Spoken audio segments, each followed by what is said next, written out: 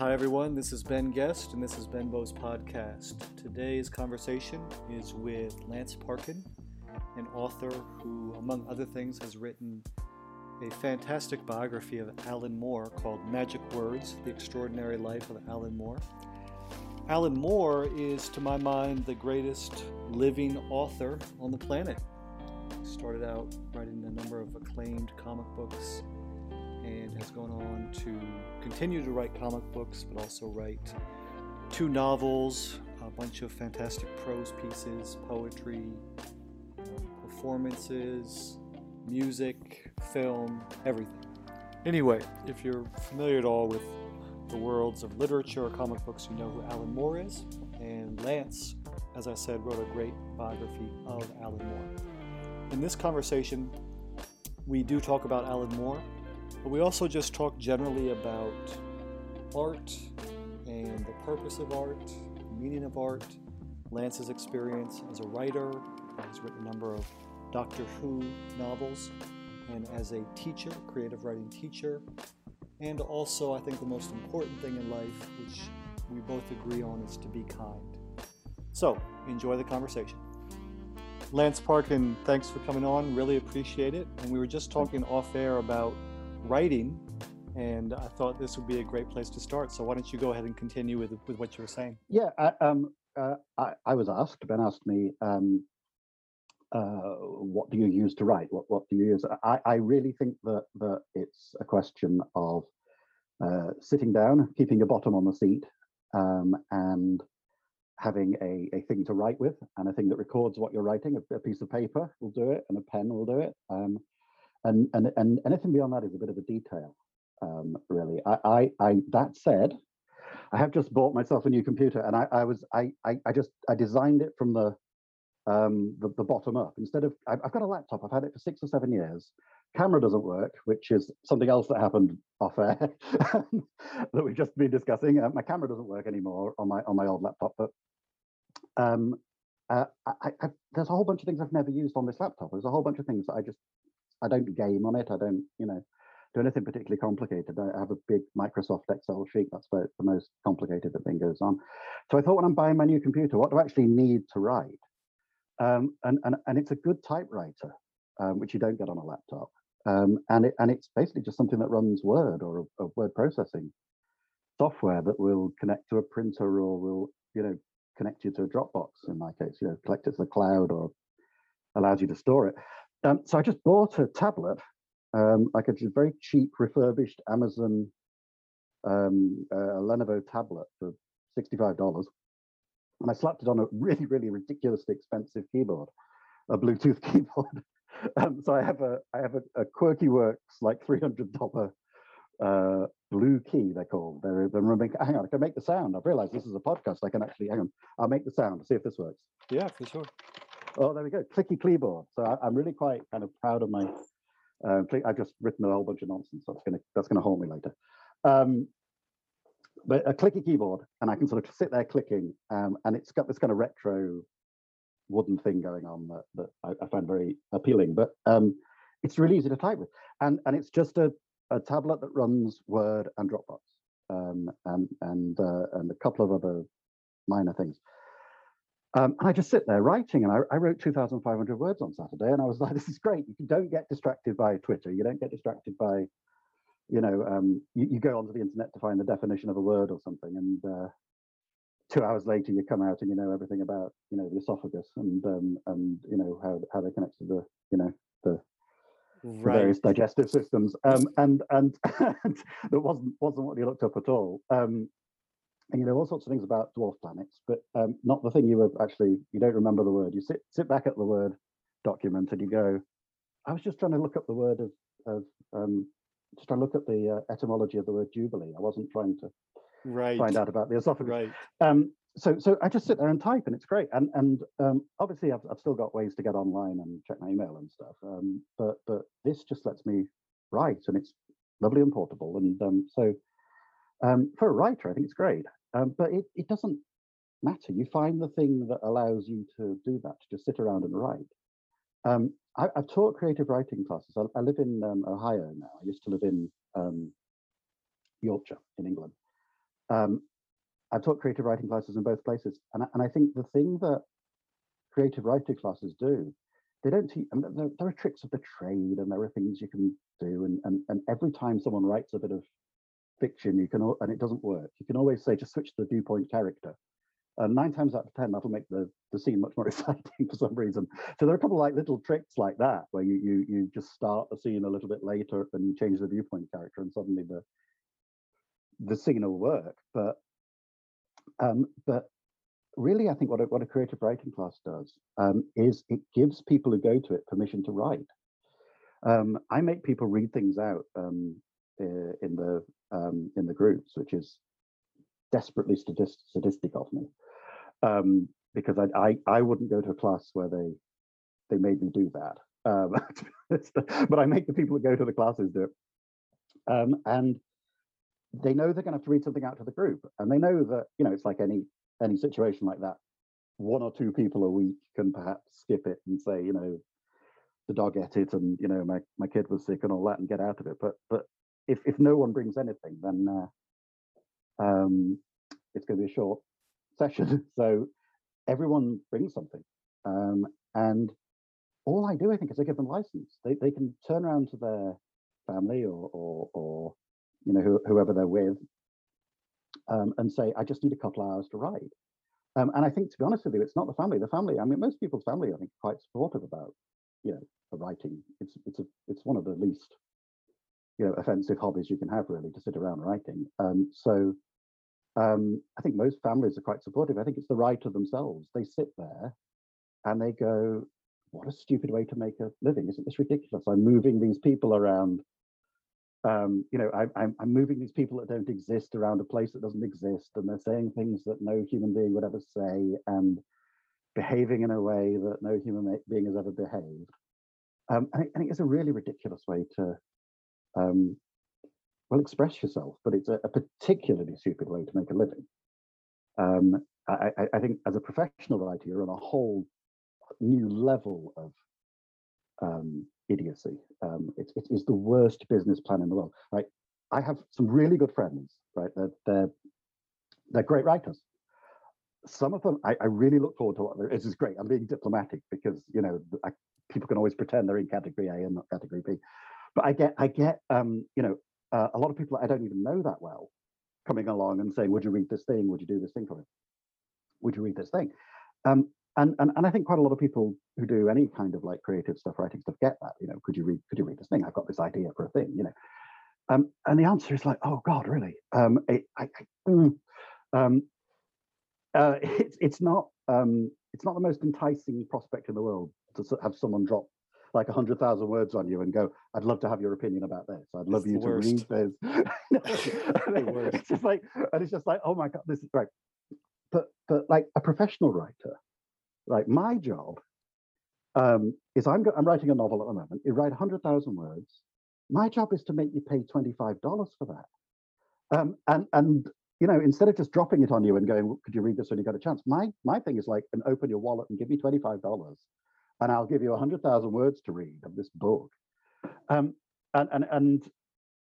This explains why no writers are like particularly successful businessmen. I think there are a few, but so why most writers, you know, sit around railing against capitalism because we're not very good at it, really. Because that's not really a very good business plan at all. I think if you can find, you know, I've got a really good agent, and I think you find someone that understands contracts and money. And I'm not an idiot when it comes to those things, but I'm like most writers, I'm a really cheap date. They'll turn around, someone will come around and go, you know, pay us $100 and we'll do this for you. And I'll go, great. And my agent will go, no, they give us like $15,000, please. And I'm like, oh, okay, yeah. Okay, I suppose I'm doing the work for them. I should probably get the money rather than, yeah, I see how that works. So having a good agent is great. Alan Moore has just got an agent for the first time. So I don't want to, you know, jump the gun a little bit, but Alan Moore just got a literary agent, and he's just immediately signed with Bloomsbury Publishing, and he's going to have 5 novels and a short story, or 4 novels, I think, in a short story collection published. And it's just like, it feels like, you know, great. So someone else can sort out the business side of things, and He can sort of concentrate on the writing. But I think if you want to be a writer, you write, and you sit down and you give yourself time and you give yourself permission. And the beautiful thing about a writing career is if you're really bad at it and unsuccessful, no one but you will ever know, because you're not doing it publicly. It's not even like you're becoming a dancer or a musician or something. If you sit on a stage and perform and you're terrible at it, then lots of people will see you. But if you write something and it doesn't work, you'll probably throw it away, and if you won't, it'll get thrown away very quickly by someone else, and you go off and do something else. You write something else, and you keep going until you get it. And I think I drew the distinction. I said there's a difference between just writing for, no, sorry, not just, by writing for self-expression and writing for professionally and for money. I actually think the sane, sensible thing to do is to do it for self-expression. I think every human being has a creative side that we really downplay. We look at what we value in life and we go, well, we value careers and money and family and possessions and anything else that drives us. I want to travel, sex, and whatever it is. The thing that always gets left off is creativity. We all have a creative side. We all have things that have only happened to us, and we all have an angle and take on the world. And everyone should take time to express themselves in some way, poetry or painting or dance or music or any sort of creative thing you can think of. And it doesn't have to be professional standard. It just makes you happy. It makes you good. It makes you sort of go, this is me. This is me putting out an object that kind of gets what's up here in my brain out into the world. It just in some way. And I think it's it's a sort of thing that people get people get pent up. I think people get kind of frustrated that people don't connect with them and they don't sort of know them and they don't kind of thing. And I think thinking about it, I'm sort of making this up as I go along, but I think if you look at what a lot of the social media does, social media provides a very, very sort of direct way for people to communicate with each other and share their interests and share their their take and their agenda and their politics and but also just their thoughts about what's going on. And then you get into the realms of places like Etsy and places like that where you're actually making things and putting them out into the world. And obviously the worlds of sort of fan fiction and everything like that, and fan art and things like that. It's never been easier to be expressive. It's never been easier to sort of get out there and sort of publish these things. And I suppose we'd call it publish in the old days, but get them public. And I think it's just extraordinarily healthy to do that. So yeah, I agree 100%, Lance. I think creating art, and either you said this explicitly or certainly alluded to this, it's part of the human experience. And I think art is a way that we connect. I'm trying to you're writing a book, or I'm directing a film or painting or whatever it is. Ultimately, I think one of the things that we're trying to do is create an emotional response in someone else, someone that we've never met, someone who may not even have been alive when we did this thing. I think that's a very weird paradox at the heart of it. And I think all of the great, I don't know if it's just like the cult artists or whether it's all art. The paradox at the heart of it is that we're trying to convey our sort of unique experience and our sort of particular place in the world. And by doing that, you just find that there are so many people who think like you do, or who you connect with in some way. I mean, I don't mean like identically, clone, stamped out people. You say something and you think, it's only me that thinks this, or it's only me that's ever kind of like felt this way, or put these two things together, or whatever it is, and you just connect with people straight away. And the internet, again, I mean, it allows you to take these very sort of niche, I think, and specialist beliefs and interests and things, and immediately you can find hundreds of people around the world that are interested. But I think that's always been the function of art. You create something, and you look at this picture that you've painted, and you go, it's odd, it's not very commercial, I'm not sure that anyone's actually going to like it. And then people look at it and go, oh my God, this is the most amazing painting I've ever seen. This speaks to me. This is something that you have really captured what it's like to, be in that sort of situation. And of course, that's weird enough that you're sort of doing this paradox of doing this unique thing that you find is not so unique. The absolute bizarre bit is where people start looking at this sort of quite complex thing you've created, and they start seeing things that you've not intentionally put in there, or not put in there at all, as you're aware. As far as you're concerned, these things are not in there, but they start making connections. It connects to something in their brain and starts sparking things off in their things in their mind, and that's the kind of process that is just quite just very, very rewarding. I started out 25 years ago writing Doctor Who as a 4-year-old child prodigy. As a 4-year-old child prodigy, that's right. I was 4 years old. I started writing Doctor Who books, and I was very, very lucky that these were Doctor Who books. I didn't feel lucky as a Doctor Who fan, but these were Doctor Who books published at a time when Doctor Who wasn't on TV. The audience for the Doctor Who books was basically me. People. I was 23. I was 23 when it was when I submitted my first Doctor Who book. And there were a whole bunch of us that we were at university, or we just left university, or just about to go to university, or that age. We were early 20s, and we had the time, basically, I think, to read all these Doctor Who books that were out. But the other thing was that you had to be kind of quite a dedicated Doctor Who fan to do that. You had to go and seek out these books and read a novel a month in this sort of very weird book club that we had going.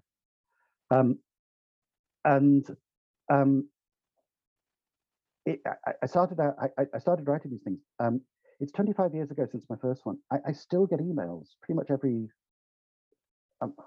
I'm tempted to say every day, but certainly like every couple of days, I'll get an email from someone saying, "I love this book that is 20 years old now, or 25 years old," or making a connection, or saying, "Is this a reference to this?" Or I get people now sort of asking if they can use characters from some of the books, and if I've created them, they can, and I'm flattered, to be honest. I'm very, very happy for them to do it. It's always nice when they ask permission, but I'm not going to go after them too hard. But no, it's nice to do this, that you've inspired these people from, like, they've not all read them like at the time, but a lot of people have, and they remember details from books, lines from books that you wrote 20, 25 years ago, and you just think, this is exactly what every novelist dreams of. There are Doctor Who writers who write much more mainstream serious fiction, and they love the Doctor Who books because they dream of 20 years time someone remembering lines from one of their novels. There are many extremely well regarded books of Just War. My first one came out in 1996. That's why I'm saying it. You look at some of the books of 1996, there's some very, very, very good novels published in 1996. Some of them ones that won awards and are renowned and got adapted into movies and, are huge and, got everyone literary galas and happiness. You wouldn't remember them. They're probably sat on your shelf somewhere, or you'll find them in a secondhand shop, but no one's talking about them. No one's kind of relating them to other things that are going on. And these are huge books, just sort of vanish, out of print and vanish, and the Doctor Who books endure in a way that is not what we were planning at the time by any means, but it's very flattering, and I look at those books now, and they I look at them every so often, and there is a huge energy to them and a huge kind of like, not just I'm talking about the whole range, a whole sort of ambition to them that is just very, very kind of like appealing, and it's great. That's fantastic. Because again, we're talking time, right? 25 years. And yet those words that a 24-year-old, did you say 24, 23? I was 23 when the way you did with the Virgin books, I was incredibly lucky. Back in the day, you sent away, you put stamps in an envelope and sent them to Virgin Books in London. So you copied the address out from the front of the book, and you wrote a little handwritten note or something going, please send me the writer's guide for the Doctor Who books. And you had to put a stamp on the envelope and send the envelope with your home address on it back. It's a stamped addressed envelope. And they would put it in the post, and you get it back the next, I got it back like 3 days later. And it was guidelines, writer's guidelines, and they were like 10 pages, and they just said, we're not looking for this. We're definitely not looking for this. We can't use the Daleks in these. We don't have the rights. We don't think we have the rights to the Daleks. So please don't submit Dalek book. These are the rules. Don't do this. Don't do that. Don't do this. And there weren't a huge number of rules, and they were all very, very sensible. But they were it was basically saying, look, we know what we know what your first idea is, and we just can't use it. So I read things very, very carefully, and I sort of looked at the formatting requirements and things like that, what they're actually asking for, and they wanted three sample chapters and a chapter breakdown, so basically a summary of what would happen in the rest of the book. And what I did is I read the range, so I knew what sort of books had been published already, and I wrote down my idea, and I sort of developed it into a storyline, and I wrote my 3 chapters and I sent it in. And I was 23 when I did that, and then it sat in a pile for a year, literally on top of a filing cabinet with like they get 500 a year, so I guess like 2 a day showed up. So the pile gets 2 submissions higher every day, and they're publishing. I can't remember exactly what it was. I think it was like 2 a month at that point. There were 1 a month, and then they went 2 a month. So they're publishing 24. 500 unsolicited submissions, and then obviously everyone that had one published, they were submitting follow-up ideas as well. So call it sort of 600 or 700 potential books for 24 slots. And I was the luckiest guy in the world, and I didn't realize it at the time. But I got a phone call from the editor saying, we're interested in this book. Could you make some changes? And this was just, I was 24, it was early December, I think, 94, I guess. Yeah, something like that. And I had my book commissioned, and I spent the next 25 years, frankly. I spent the whole time since thinking that's what publishing is like. That you write down an idea for a book, and then what happens is the editor goes, "You're amazing. We're going to commission this book." And the secret of Virgin success is that all of the writers were sort of young, the editors, to be honest with you. I mean, Rebecca, who was the editor, was only a couple of years older than me.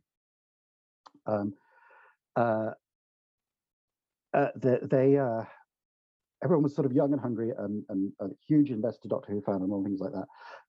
But I think the real secret of the success is that we were incredibly cheap, because we were like 24 years old, and they were going to publish a Doctor Who book from us, and so it didn't cost them very much money, so they weren't going to lose a huge amount of money if it didn't work out. So I think that was the secret. I think if they'd given us like $1 million advances, it might. Yeah, but still, I mean, you're competing against 599 other books. So, God, so it is quality. I went to Virgin Books in London for the first time after being commissioned for like a meeting with the editor, and they took me to lunch and talked about other ideas I had. And again, I thought this is what publishing was like. I thought publishing was like this. I thought they loved you, and the editors would sit you down and give you a meal and say, what are the 3 books would you like to have published with us? Yeah, I keep still thinking that's how publishing works as well. It still isn't how publishing works. No, it was just, yeah. They gave me copies of the upcoming books. And I don't know how familiar you are with the Doctor Who books, but I guess some of the people who read it, listening to this will know this. They gave me a copy of Human Nature by Paul Cornell, which got adapted by TV and is probably like the best Doctor Who story ever written. It's like Sergeant Pepper. It's still Revolt, Sergeant Pepper, whatever. It's whatever the best Beatles album, whatever your favorite Beatles album is. It's that Doctor Who book.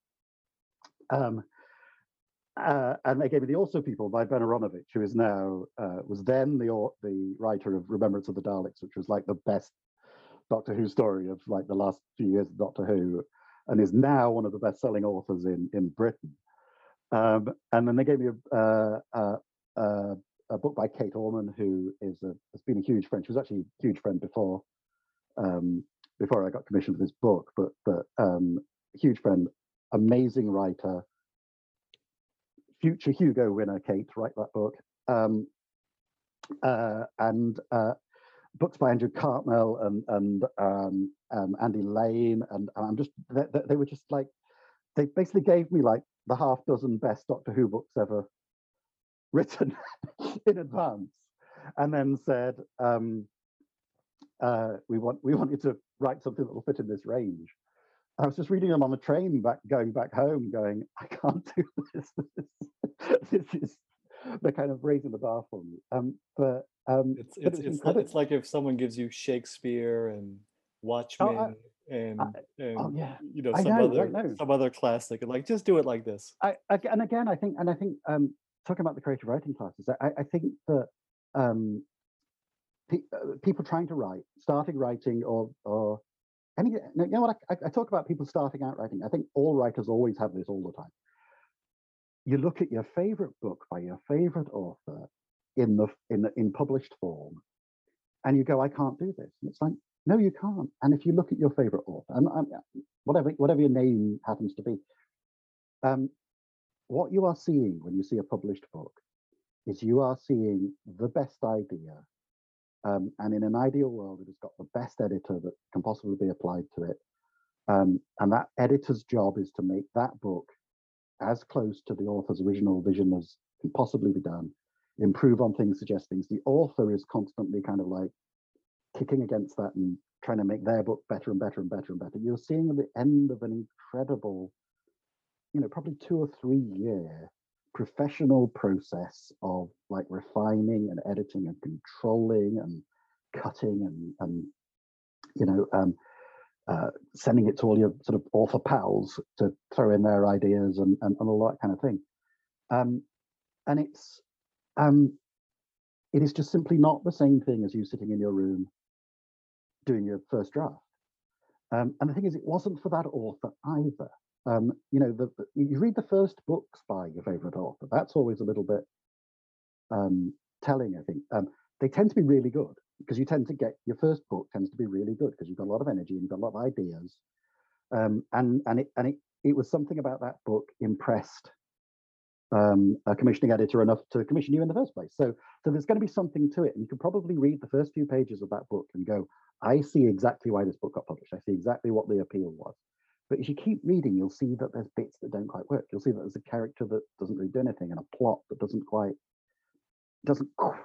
add up. And they've not quite got there yet. That there's still there's still work needs doing. And that again that isn't the first thing they ever wrote. Probably that is the 15th idea they had and the third full book that they wrote. That's then been edited. That's then been published, and that it's still a little rough. And all you can do is like any sort of process is just keep working at it. Keep sort of be relentlessly kind of like honest with yourself. Relentlessly kind of you've got to find that edge of like, you've got to be arrogant to be an author. You've got to be kind of like, you want to read my words. I've got really exciting things to tell you. I've got this, I've got this vision that you are going to want to share with me. But at the same time, you've also got to be sitting there going, I'm useless, I'm terrible, this is rubbish, every single word needs to go. If I take that out, is there anything left? Have I really got away with this little sort of trick that I'm playing here? And And what you start doing, every author does this, or at least I do, and I'm going to pretend every author does it.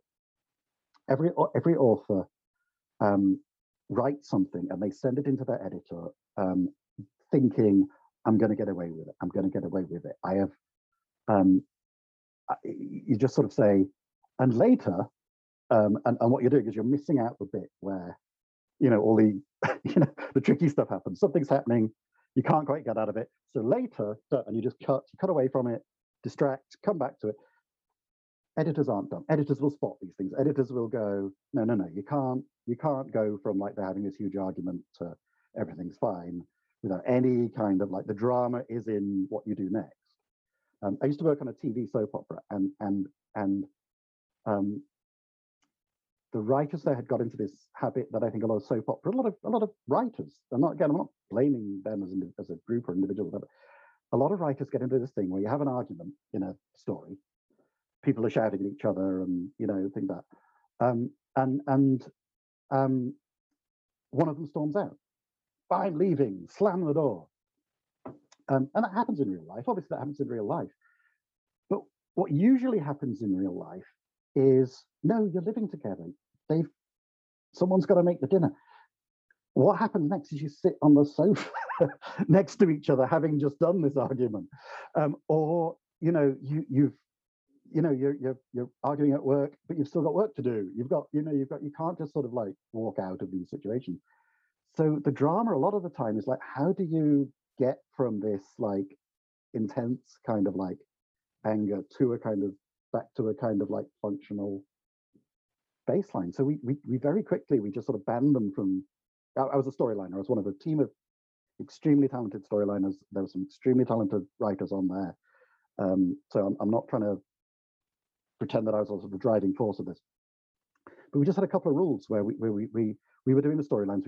We would never storyline a scene where people would storm out, because it's kind of dramatic and it's a great way to end a scene, and the door slams and you can sort of go, oh, but it's just not very dramatic. So you want to hold them there. You want to do this kind of like awkward pause. You want to leave it a little bit too long so that you can see that a lot of the time this kind of melodrama that you get into, that we all get into in real life, but you certainly get into in soap operas, you get into in fiction. The melodrama, you just kind of hold it a little bof too long. You realize it just becomes very uncomfortable, or very kind of scary, or very kind of like, again, kind of a little bit weird, a little bit eerie, that these people that hate each other have to sort of share a space, have to share a building, have to share a house, have to share a workplace. And that's just much more interesting to write about than storm, I'm going to leave you, melodrama. And I think that's one of the things that's shifted a lot in the last sort of 25 years in a lot of genre writing, is that we've been sort of dragged kicking and screaming into becoming kind of emotionally literate in a way that we weren't back in the day. I think generally speaking, fiction is actually novels and TV especially, actually. TV and movies, they're much more kind of emotionally driven now, emotionally literate kind of. It's about how you feel. It's about how you do. It's not quite so plot driven. It's not quite so plot mechanical. And the satisfying stuff, I think, something. Again, there's a lot of stuff around, and I'm sure there's people have their own preferences, and people can find what they prefer. But the thing that I'm finding sort of very satisfying is looking at particularly genre stuff, just because I like my science fiction and I like my superheroes or whatever. But the stuff that that takes that sort of genre stuff and instead of sort of doing that sort of postmodern thing, like subverting the genre and sort of going, what if Batman was real? Instead of looking at it in terms of like the logistics of what if Batman was real, who changes the tires on the Batmobile or whatever, you look at the emotional logistics of it. You look sort of go, well, what would it actually be like to not even necessarily be Batman? I think I know he says he's sort of driven by rage and revenge, but it's got to be pretty cool to be Batman. But the people around him are affected by it, and the city around them is affected by it. So how does it affect? What sort of people would live there, and what would it do? Is there sort of much more? What would it like to be? What would it be like to live in a city with Batman? What would it be like where you have a particular type of and some of these questions that they sound, they're vaguely ludicrous, but you can start to sort of get to like an emotional truth from them. You know, you can get to I think we are. I think what it is the things that we're facing. Sorry, this is going to be this is a long answer.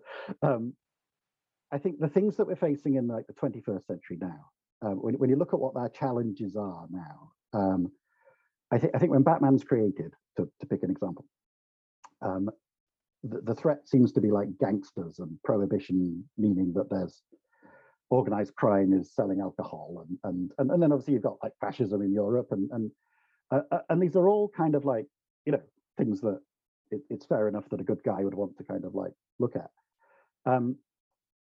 But they're quite black and white social issues. You know, there's a good guy and a bad guy, and there's a harm being done, and there's someone to punch. I think is down. You can sort out gangsters by punching them, or you can be a really good gangster by punching people, I guess. And we should always be punching fascists. So you know that's good. But when you look at the problems of the 21st century, you can't really punch climate change, and you can't really punch kind of austerity, and you can't really kind of punch like systemic racism or you know, gender inequality or you know, transphobia or whatever you know, whatever issue it is. It's like you can't sort of have like you can try, but you can't really have you know, a superhero. You can have superheroes that represent you know, different groups, and groups that have not traditionally been well served by the genre. There have always been sort of like these minority superheroes, but they've always sort of had their place. You know, there's always been like, you know, the super team has always been like a bunch of white guys, and then like there's one girl and one black guy, and you know, someone with some kind of you know, some sort of disability that is not actually a disability. It actually gives them superpowers, which has always seemed a bit weird, but I guess. And so you have this sort of representation, but you don't. It's not really tackling the problem. It's not explaining. It's not sort of doing it. But I think part of the problem is it's not really a practical solution for an adult in the 21st century to sort of dress as a bat and fight crime. It's not really kind of like a. It's not really a sort of symmetrical and appropriate response. To have this sort of one guy that's sort of heroic and does the right thing, and you very quickly get into the realm of like, you look at the real life billionaires, and you look at the real life individuals who think they can solve the problem, and pretty much to the first approximation, everyone who is an individual that stands up and go, I will use my great wealth to solve this problem, is actually probably either caused the problem in the first place, or wants to make the problem worse because, you know, that's how they made the money, or doesn't understand the problem, or doesn't understand the problem. I think we all have this kind of like I am shortly to be. I am 49. I'm shortly to be a 50-year-old white guy. I am able-bodied and privately educated and extraordinarily privileged. I was in a position where I could write a novel at 23 because I was at university and I could just sort of, you know, had the time to do it while I was also doing my university studies. You know, it was I had the time and space to do it. I've always been in a position where I have not had to think about these things, and I have not had to worry about them. And I have. I said that. I said I was 23, and I sat down with these editors at a publisher's. At no point did I sit there going, "I don't deserve to be here." At no point did I sit down and go, "You know what? Wow, what am I doing at this table? You know, what am I doing?" I sat down and I go, "I've got to be as good as these guys." You know, and that itself is a massive kind of like, oh God, what an arrogant git I am. You know, that I can do that. And I think I think people like me I'm not presuming to speak for anyone else. Me, okay. I think I am in a position where I need to be. Okay, this is extremely arrogant because I've just spoken non-stop for like half an hour now, but more than half an hour. I need to sit back and listen. I need to kind of listen to these other perspectives. I need to believe other people when they say things.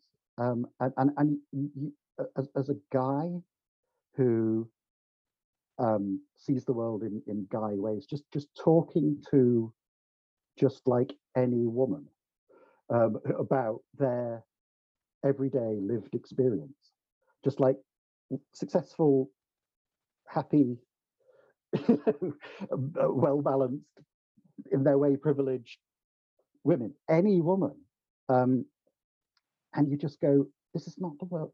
You're literally living in a different planet. You're living in this. The Me Too stuff has just sort of like it's made me examine my own, behavior, but it's also made me realize that like that it's like I've used this analogy before. It is like women can see a color that men can't. Women can see the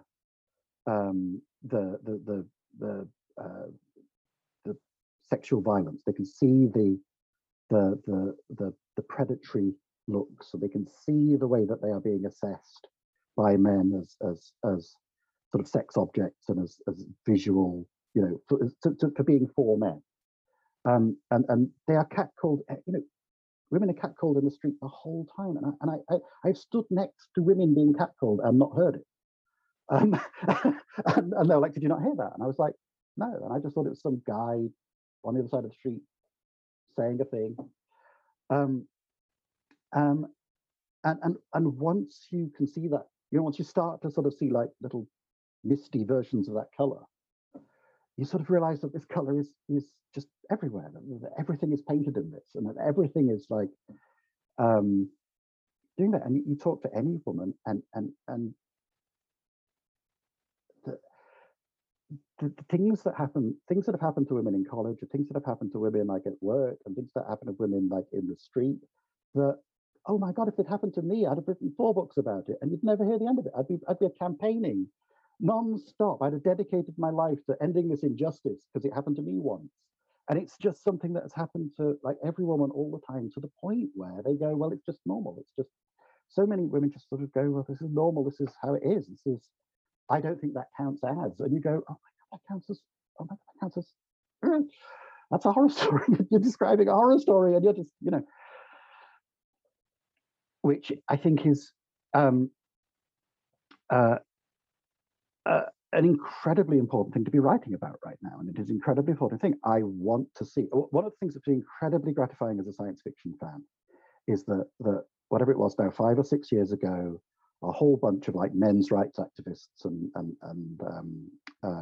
misogynists generally just sort of came in and tried to sort of take over the Hugo Awards and science fiction novels and the whole sort of science fiction genre. And they were basically saying science fiction is for guys, and we don't want any of this kind of stuff about women. We don't want, women can't fight. So why are we reading stories about lady astronauts who are good at sword fighting? And it's just sort of like, and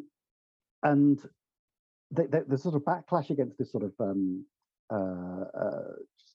basic representation that's going on in science fiction. And it wasn't even particularly radical. It was just like having a woman on the team or something like that. And the incredibly gratifying thing is like within 2 years, there'd been this massive backlash against that. And now I just read Arkady Martin's A Desolation Called Peace, sequel to a memory called Empire, which is, probably my favorite science fiction book of the last few years. And this is just one of the books that is written by science fiction books, absolute rock solid genre books, perfectly kind of like composed genre science fiction that is also written by women. Many of them have a queer perspective, or they're from a person of color, or some sort of perspective that just isn't middle-aged white guys. And it's just brought a whole breath of fresh air to um, the whole sector, the whole genre. And you can suddenly read these things where they're writing about galactic empires, but not from the emperor's point of view. You know, we're no longer the captain of the flagship of the empire, or if we are, we realise that we're compromised. We realise that we are, that's not necessarily a good thing to be the captain of a battleship heading towards a planet. And it's just sort of that sort of like author-led repositioning. It's not even. The joke is, if you look at the actual sort of things that are done, it's not like a massive re-radical. They're not completely smashing everything down and sort of having nothing. That it is using the rules of the game in a much more, using the rules of the genre game, the writing techniques, just everything in it, just a way that just is sort of socially, culturally, politically, emotionally literate, and just extraordinarily refreshing. And I sort of, it's yeah.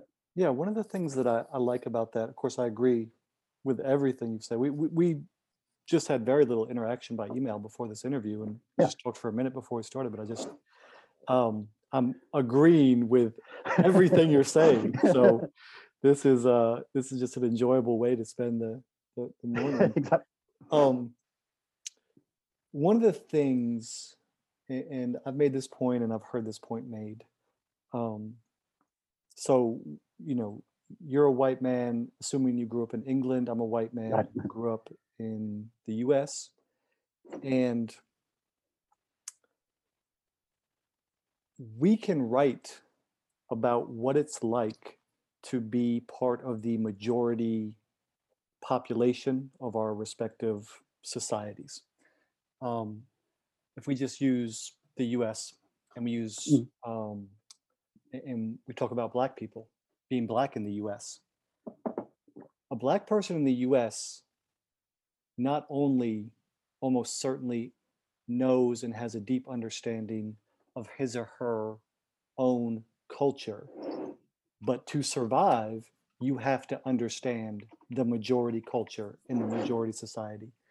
So, in addition to having diverse viewpoints and a diverse array of art created by a diverse array of creators, if you're in the minority in any society, you almost certainly understand that society better than someone who's in the majority. Yeah, I think that's probably true. I think that there's certainly a long tradition of the outsider in art, and huge topic of conversation. But I think, yeah, if you are approaching it, if you have this mainstream, there's this sort of construct called the mainstream culture, and you are even slightly different. But if you are very different, if you don't exactly conform to that, you can see the cracks, you can see the sort of way, you can see the things, and I think I don't want to make it's very and it's not. It's very sorry to interrupt, Lance. It's not only that, but it's, you know, again, if we're using Black and white as an example, it's not only that you see the cracks, but in some ways, I think you almost have to understand, say in this example, white culture better. Than most white people do. Oh, no, I think just at a basic, if it's a game, then I'm risking a lot less. If I make the wrong move, it probably won't cost me too much. If I've lived in America for, I think, 12 years now. 2 or 3 months after I moved to America, I was stopped by the police because I had a temporary tag on my car and it had fallen off. I didn't know that. The police stopped me. And I just got out of the car and started walking towards them with my hands in my pockets. And you don't do that in America. I learned quite quickly. But that's the thing. You are.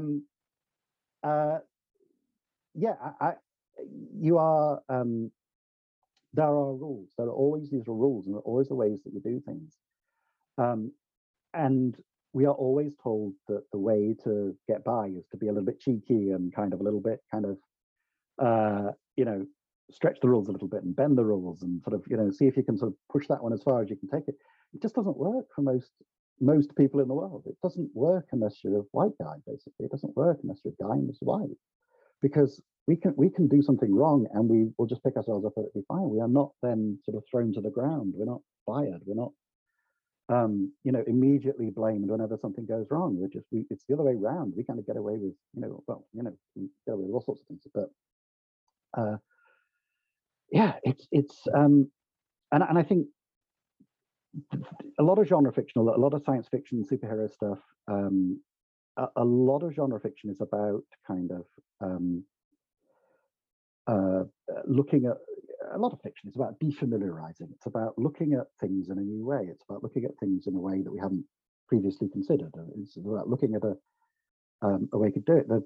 A lot of the literary fiction in Britain in the 80s and 90s, when I was reading a lot of literary fiction in Britain, was coming from the what we call then a post-colonial perspective, that West Indian writers and writers from India, Pakistan were living in England now, and they'd seen the empire collapse, that they had had a very complex relationship with, because it was a lot of the educated people. If you went to the universities in those countries run by the British, and if you watched the sort of official line in all of those countries, you were part of the empire. You were part of part of this grand civilizing project, and that isn't how it felt to them at the time. Easily, it wasn't. It was complex then, but it was even more complex when the empire collapses. Let's make sure we put civilizing in quotation marks, which is how I know you meant it. Yeah. Sorry, I'm doing this on the webcam, so no one can see this, but I'm putting lots of bunny ears on things. Just assume that half these words have got like little bunny ears around the words. These things are one of the things that I'm Gen X. I am from the postmodern era. There's 3 generations below us now, I think. We problematized. We found the problems in all of these things. The stuff that we liked was stuff like Star Wars and Alan Moore and Doctor Who and things like that. The pop culture of the time, the pop music of the time, to be honest with you, deconstructed all that. It took the rules and said, look at this silly rule. It's just a rule. What if you turn this rule exactly the other way around? What if you just reverse this? What if you gender flipped this? What if what if instead of a young guy, this was an old guy doing it? Quite a lot of quite. What if you're a superhero who forgot his magic word? Exactly. Yeah. Or just basic self-awareness of a lot of this stuff. What if Batman realized he was quite silly? What if he realized it was just a bit dumb to do this? So we were sort of applying like psychological realism, the rules of psychology anyway, to these sort of fictional tropes and cliches and all that kind of stuff. And sort of going, look at the problem with this, look at the problem with this, look at the problem with this.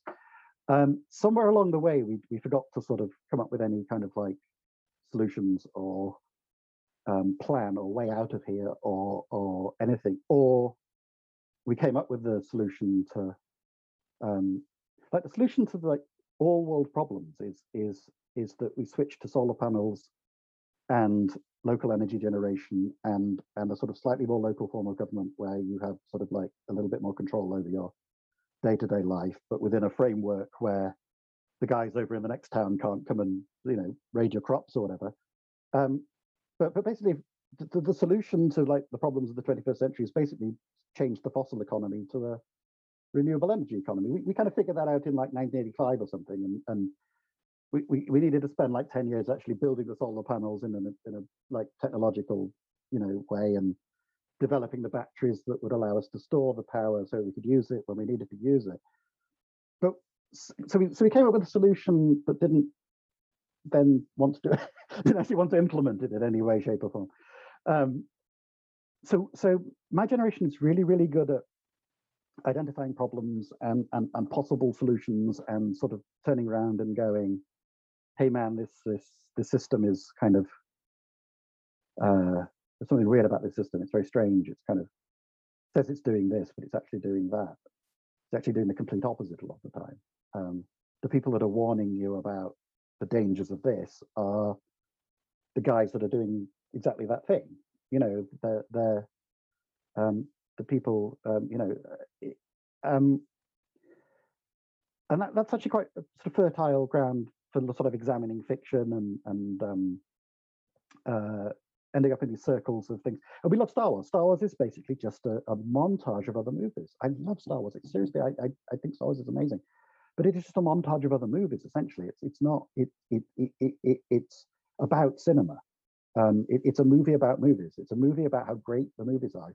If you go to Star Wars when I was 6, I think 7. Probably 7 when I started it. 7 I saw it. 7 when it got to England. And I loved it. And I read that C-3PO and R2-D2 were like Laurel and Hardy, and I think I vaguely knew who Laurel and Hardy were. And then this was these bits of the X-wing thing at the end were from these war movies, and this character was from the old samurai, from the Hidden Fortress and Kurosawa and things like that. I didn't know what any of these things were, and I learned what they were by watching Star Wars. It's like, okay, it's like the Wizard of Oz. This is like, and if you just follow almost like the hyperlinks in Star Wars to how these things were made and what it's referencing, what it's referencing and what the what individual shots are actually just sort of like lifted from, you end up with like a really quite good working, certainly a good foundation for a working knowledge of cinema. And I think a lot of the comics of the 80s are the same sort of thing. They're sort of deconstructing stuff, but by deconstructing, they sort of go, look, here's the stuff that's actually like key to the genre. Here's the stuff that actually works. Here's the stuff. Here's the kind of like here's the like fatal flaws in it. I think the sort of superhero comics that Alan Moore's writing in the 80s are written for boys, and it tends to mean that women are not very well represented. I think you have this sort of weird kind of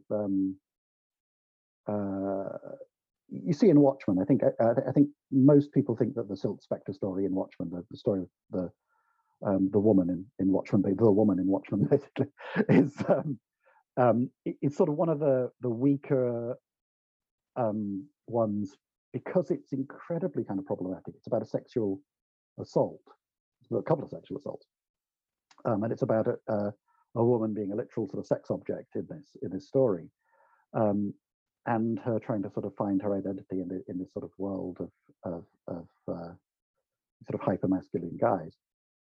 And it's because that was there'd be one woman on the superhero team. That the women were now very well developed. So if all you've got to work with are the foundations of other previous comics, there aren't that many sort of strong role models to look at. And the more you dig in, the more you do find that there is this sort of hidden history. And people did that work.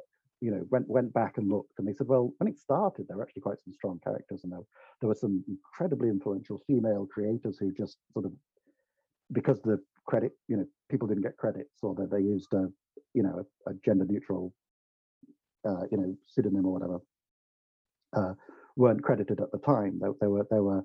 There were women there writing stories that, when you look at them now, have a sort of feminist angle to them, and Wonder Woman is created by a psychologist who's rather famously now was in a polyamorous relationship and into bondage, basically. And so that's why she's got a lasso, and that's why she's got these sort of bracelets of submission.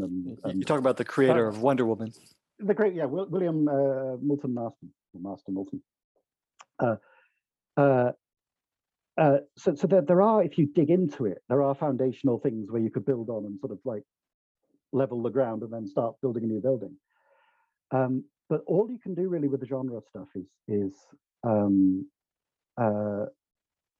just sort of talk about genre stuff if you're not careful. I've got my friend, my long-term friend and collaborator Mark Clapham came up with a very good line about a lot of the current Star Wars stuff. just generally, but the TV shows and the movies and the comics and the books and everything, is that a lot of the time, a lot of the sort of driving, every piece of art should have like a personal connection and a sort of the writer, the creator of the project should have a deep like drive to communicate a kind of message and a kind of not a message, but a communicate a sort of an emotional response to their reader. An excitement. Excitement is as good a word as any. I am excited about this story because it's basically what you should be asking yourself. Why should, if you're not excited, if you as a writer are not excited by your story, then why would the reader ever be excited about your story? I mean, before you have to excite an agent and an editor and a marketing team at a publisher, how do you if you're not excited, then who's going to be excited? And Mark Clapham made I think very, very astute point that I think when you look at a lot of modern Star Wars, I think that the thing that seems to excite people is when I was 10, I saw The Empire Strikes Back and I really liked it. And there isn't very much more to it. They're not finding a kind of not in the official like mainstream stuff. They're not finding very much of a kind of like personal thing. The original Star Wars is an incredibly odd film. It's George Lucas's very sort of personal vision of it's him growing up in a small town and wanting to make it big and wanting to make a difference. And it is this movie that he starts writing while the Vietnam War is in place, and it's literally about this small town boy who decides to go and join the Viet Cong. It's kind of like the wrong way around. It's like the strangest kind of like the morality is very strange. You think that that this sort of war movie, the guy would be, and the guys in the bad guys in Star Wars are clearly the bad guys. They're not going out of their way to disguise that. And I'm not. But it is a very sort of idiosyncratic George Lucas vision of the world, and he loves movies and hot rod cars and pop culture, and he creates this movie that's a sort of melange of that. The people that are making Star Wars now like Star Wars, or they like money. That seems to be what drives them. And I love Star Wars. I love the sight gags in The Mandalorian. I love. I love seeing background characters in Star Wars Rebels that are just like a collection of the Star Wars figures. I see the references, love them, laugh at them, think they're great. I am, but I'm not kind of convinced that these people are kind of like. Well, what's the emotional connection? Meaning? Right. Yeah. Or deeper kind of like, yeah. So when you were talking earlier about the first Star Wars, it's just a mashup of all this great international cinema in space and done perfectly, and using some incredible like movie technology as well. Like inventing the art movie technology, inventing it just so that you can't make it. So he just invents a camera that is computer controlled, or has people that invents that, and it shows you things that were just never on a cinema screen before in amongst all this. Right. And I love this idea. I'm going to tweet this when we finish, that Star Wars is about a village boy who joins the Viet Cong, because you're exactly right. I think one of the reasons that Empire resonates is that it's actually, it takes everything that was in Star Wars, but it goes deeper and it examines deeper themes of human psychology and dealing with fear and so forth.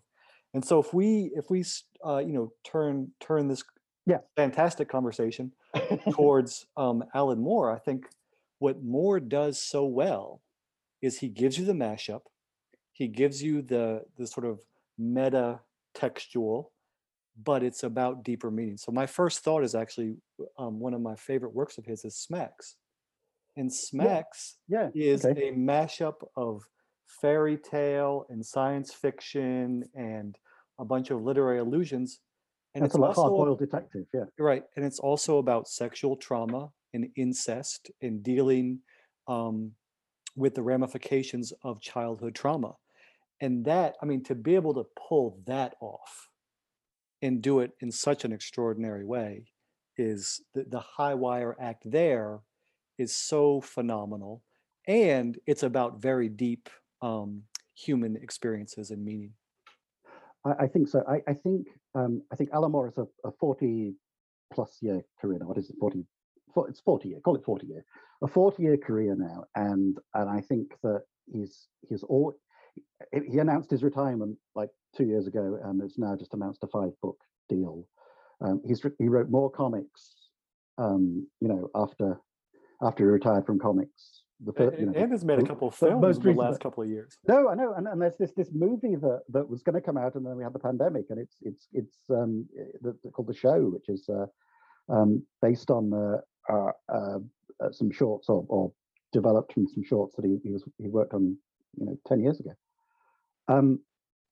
So he's incredibly prolific. He's incredibly kind of his career has definitely evolved. His okay, I'll start from where we are now with Alan Moore. Alan Moore has a very loyal fan base. He has a set of people where he knows that he can produce a project and it will get a buzz and it will get publicity.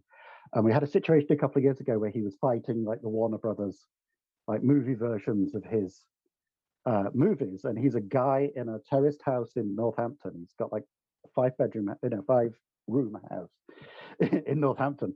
And he was going toe to toe with like the marketing division of Warner Brothers, and he was getting more kind of like newspaper time and more kind of coverage than they were. He was able to get his message across as effectively as a multimedia, media conglomeration. So he knows he's in a position where he can do any sort of project that he wants to, that he can go where he wants to go. And I am so envious of the guy because he has decided that what he's going to do with that is write what he wants to write, create what he wants to create. And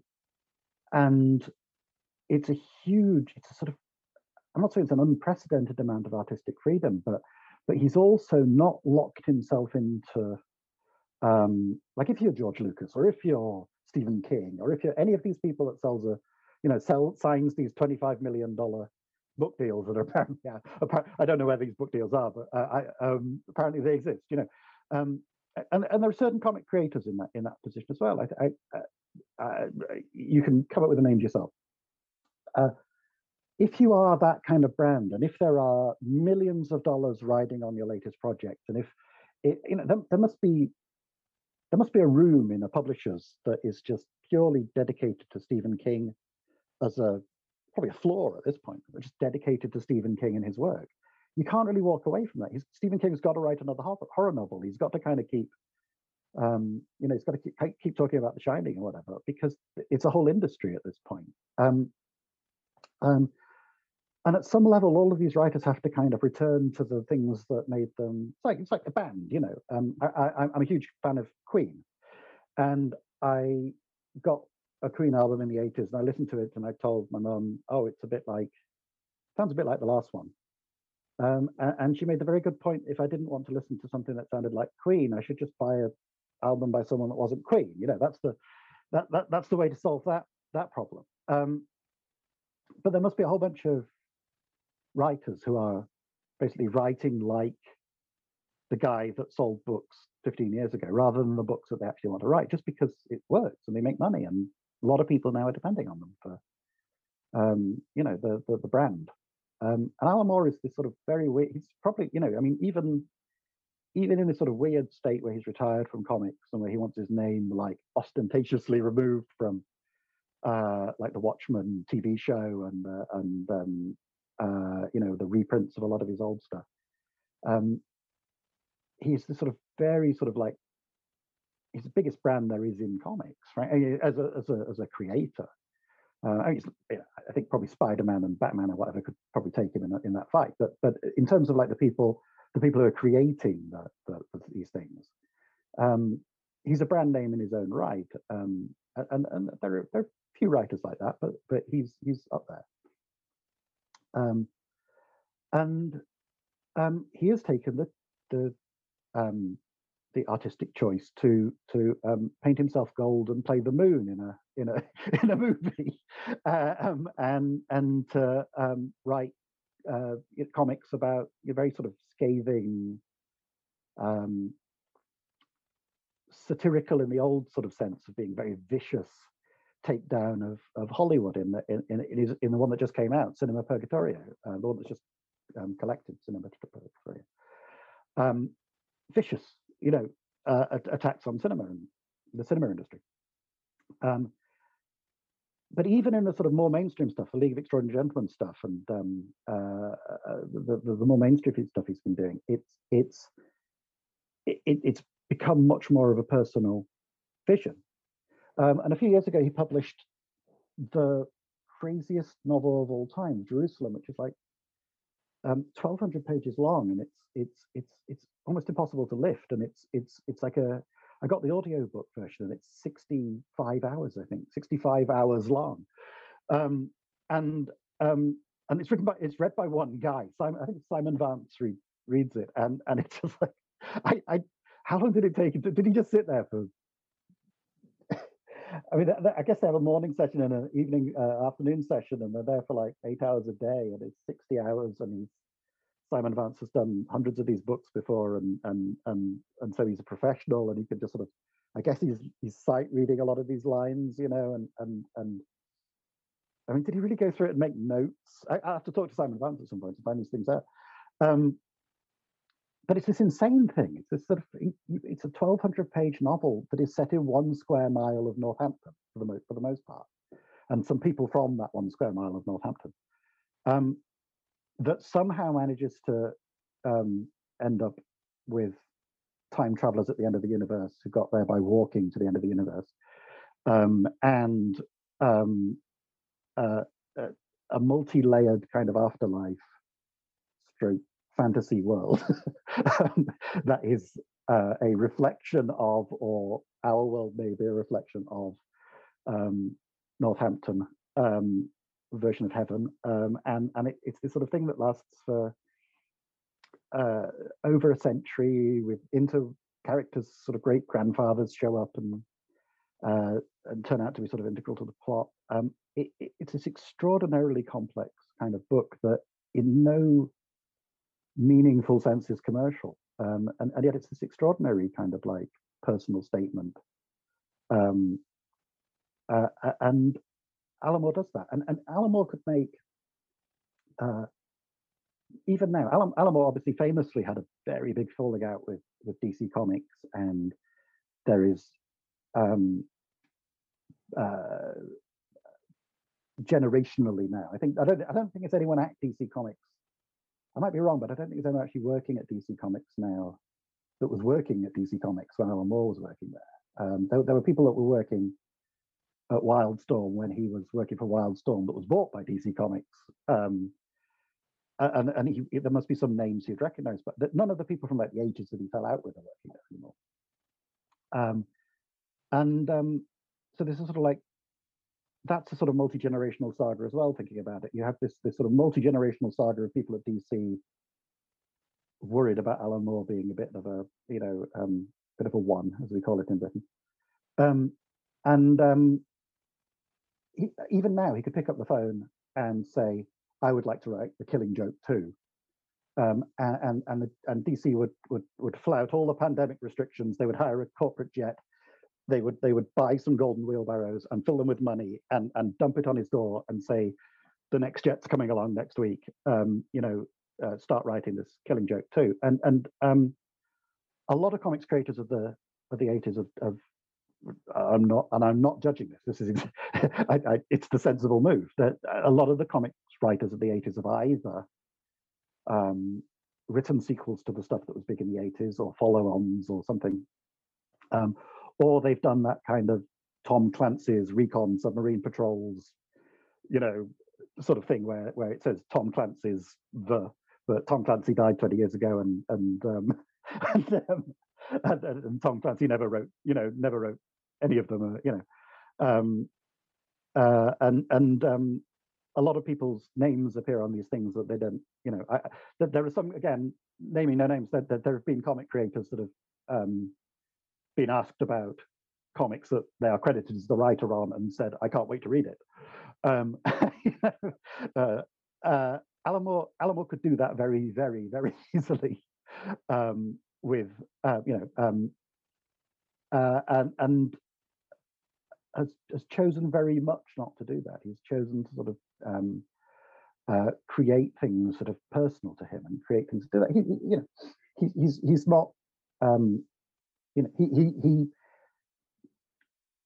so that's where we are with Alan Moore now. Where Alan Moore is born in a post-war Northampton that is extraordinarily poor by modern British standards. By even if you think about the poorest parts of rural America now, you're talking about that kind of level of poverty that he's born into. They're in council housing, which is government-owned, local government-owned housing projects, I guess they call it.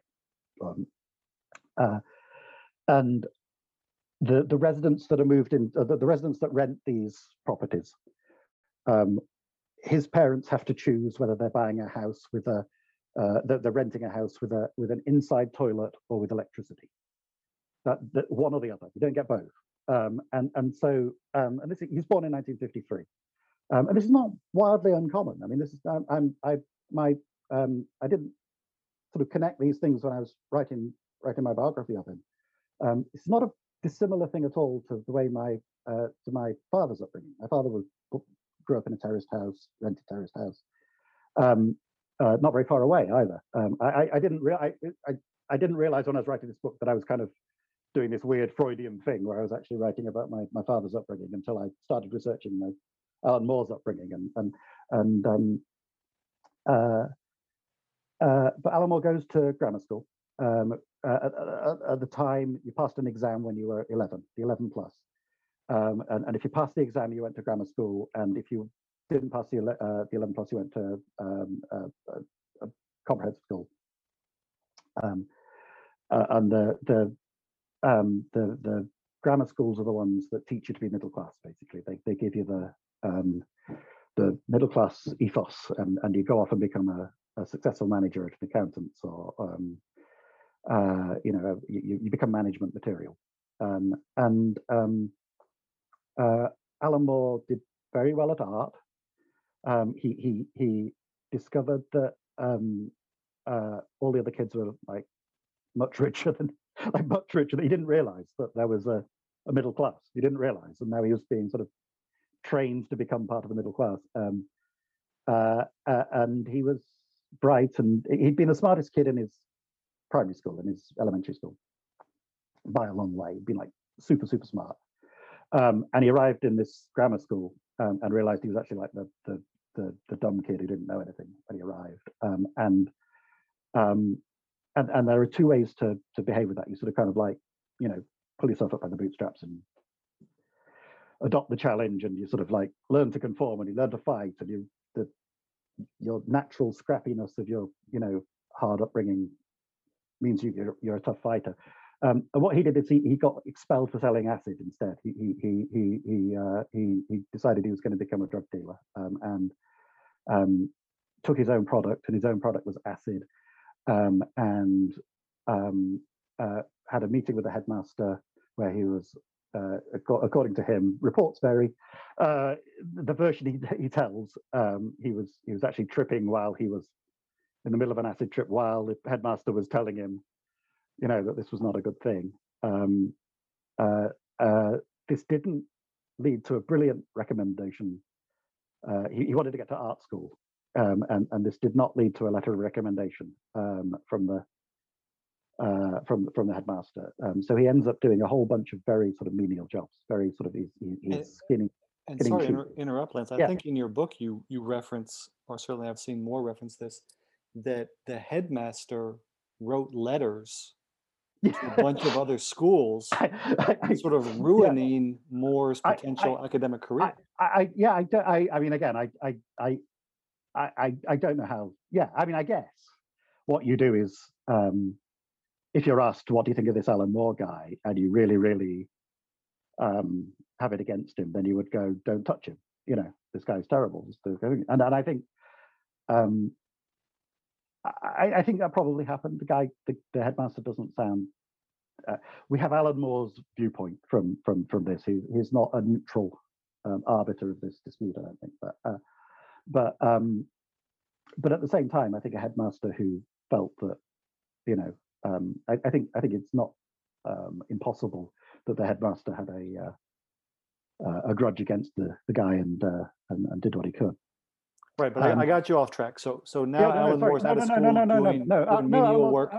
Alan Moore does a bunch of menial jobs. And the point I'm making is he starts out skinning sheep in a slaughter. He's skinning sheep and dipping them in lye, I think it is. He has a series of menial labourer jobs. He works. He sort of rises to the point where he's processing invoices for a gas fitter company, and the trick there, and the thing that I think people generally, but I think particularly American people, just don't get about Alan Moore is he's never been motivated by money in the same way, because he never had money. He never aspired to it. He never thought he would. He never thought his destiny was to be a millionaire. He never thought his. And he never wants to leave Northampton. Everything he wants is right where he is. He moves house. He gets divorced in the late. I think it's the late 80s. It might be the very early 90s. He gets divorced. He sells the previous family house. He buys a new one.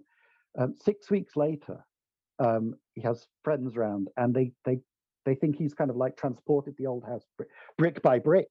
It's an identical house, and it's like 2 or 3 streets away, I think, from the previous one. He lives and still he lives in a mid terrace in I mean, you have terraced houses here, but it's like a row of houses. Americans tend to remember it from Help, the Beatles movie Help. You know, in the beginning of Help, all the Beatles sort of walk into the. I'm now going to. It is Help. Sorry, I was having this terrible fear that it was Hard Day's Night. It's Help. They all walk into the individual doors of a terraced house, and they close the door, and it turns out they all live in the same big house. But it's Coronation Street. It's Help. They all live on this big long street, tiny little houses all in a row, and they're all houses. So row houses, are they connected? Yeah, no, they're separate? You have semi-detached houses, which are like 2 houses joined together, but you have terraced houses are like a big long row. They're built for factory workers and mill workers. Right. So in the U.S. we call them row houses. Yeah, row houses. Yeah, sure. But I think that row houses in America tend to be, you know, bigger, and they tend to be a little bit more. So yeah, row houses. And he doesn't have a sort of extravagant lifestyle. I don't know if he's formally agoraphobic. I don't know if it's an actual diagnosis, but he's very happy staying inside. He's very happy sitting in one corner of his front room typing. And he has a little farmhouse in Wales now, I think, or he did have, that he was renovating. But he's not motivated by. He's blind in one eye and deaf in one ear, so he can't legally drive either. So he doesn't need an Aston Martin. He doesn't need, you know, any of those things. Which means that a giant corporation like Warner Brothers or Marvel or Disney, they don't know how to talk to him because they understand money. And Alan Moore is saying, keep your money, fuck your money. And all of the disputes in comics, all the other disputes about ownership in comics and kind of like the rights and rewards that you would get in the comics industry, and anyone that knows anything about comics at all, even if, you know, you've seen one Marvel movie, you know that there are the people that created these things are not getting are not getting a good share of all this sort of billions that are now coming in. That they're created, the original comics, the ones that have got all of the sort of original superheroes in there, they're these incredibly cheap things. They're published by some very kind of shady guys in New York. Um, uh, they're they're um, they're printed really cheaply. They're sold for nothing. There are points in the history of comics where they are just literally a tax scam. They are published purely to make it look like there's some economic activity, to cover some money laundering, or to offset against profits. Um, and there's no contracts. People are just sort of like some of the people creating, like I think the creators of Superman are like 17 or 18 when they create Superman, and a lot of them are just like kids coming along with an idea. I've got this idea for this superhero. Great, kid, we'll give you $50, and they go $50. Oh my god, this is 30s, this is 30s and 40s. It's a huge amount of money. Looks like a huge amount of money to them. They don't realize that there's going to be very quickly with a lot of this stuff. Actually, I mean, it's a huge industry now, but very quickly with things like Superman, there's merchandise, and there's movie serials and animation and lots of sort of stuff. So very quickly there is sort of money to be had here. But yeah, the corporations make money. They make profits. When there is a dispute between a corporate entity and another corporate entity, it's a legal dispute. So you pay some lawyers, and the other guy pays some lawyers, and the two lawyers sit down and they go, what money figure would put this right? I mean, that's what it is. Okay, you're talking about artistic freedom and fair credit, but if we gave you $18 million, would you just bugger off? Right. And what's interesting about that, and this is in your book, I want to make sure we plug your work. So, oh yeah, please do. Lance is a biographer of Alan Moore. Wrote a book years ago that I bought, I think in 2001 or 2002, just a Pocket Essentials book about Alan Moore, and then about 8 years ago wrote a great book, fantastic book called Magic Words: The Extraordinary Life of Alan Moore, which Amazon tells me I bought in February 2014, so just a few months after it came out. Yeah, I think it's a US release, so you're very very tight with that. I approve of this. So I can't recommend those books and all of Lance's work strongly enough. I haven't read the Doctor Who stuff or the other work you've done. The Alan Moore stuff is great. And in your book, Magic Words, about Alan Moore, you reference that, and actually, I'll just give this little anecdote, and then let's talk about the art of Alan Moore rather than the commerce. But that basically the dispute with Moore started with these fucking giveaway buttons for Watchmen, which as a 12-year-old I had, because I loved Watchmen, and it probably came down to about $5,000 or $6,000. And you quote Moore as saying something to the effect of, if they just handled that right, there's no telling how much money they could have made off of my work. But I don't want to get bogged down with the economic stuff, because it sucks, and I 100% support Moore on all of it. And I didn't even watch the Watchmen TV series, because he's like, if you're a fan of my stuff, they're just ripping me off. But let's maybe just do one or two more questions. How do you? I'm trying to think of an open-ended question to let you go wherever you want. How do you categorize, I would say, genius? How do you categorize the genius of Alan Moore in his work? First of all, I'm very, very wary about a word like genius. I'm very, very wary of that. I think there are people that are very, very good at things. And I think there are also sort of very narrow forms of genius as well. I have worked with people who I would call geniuses at the thing that they do,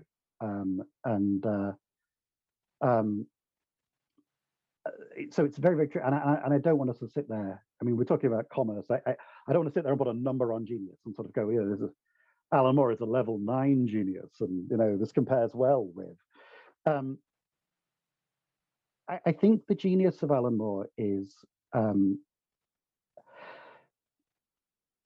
I think at heart there is a very strong understanding of technique. I think he's very, very confident with technique of, when we talk about comics particularly, he grew up reading comics. He sort of instinctively understands a lot of the potential of genre, not the genre, the medium.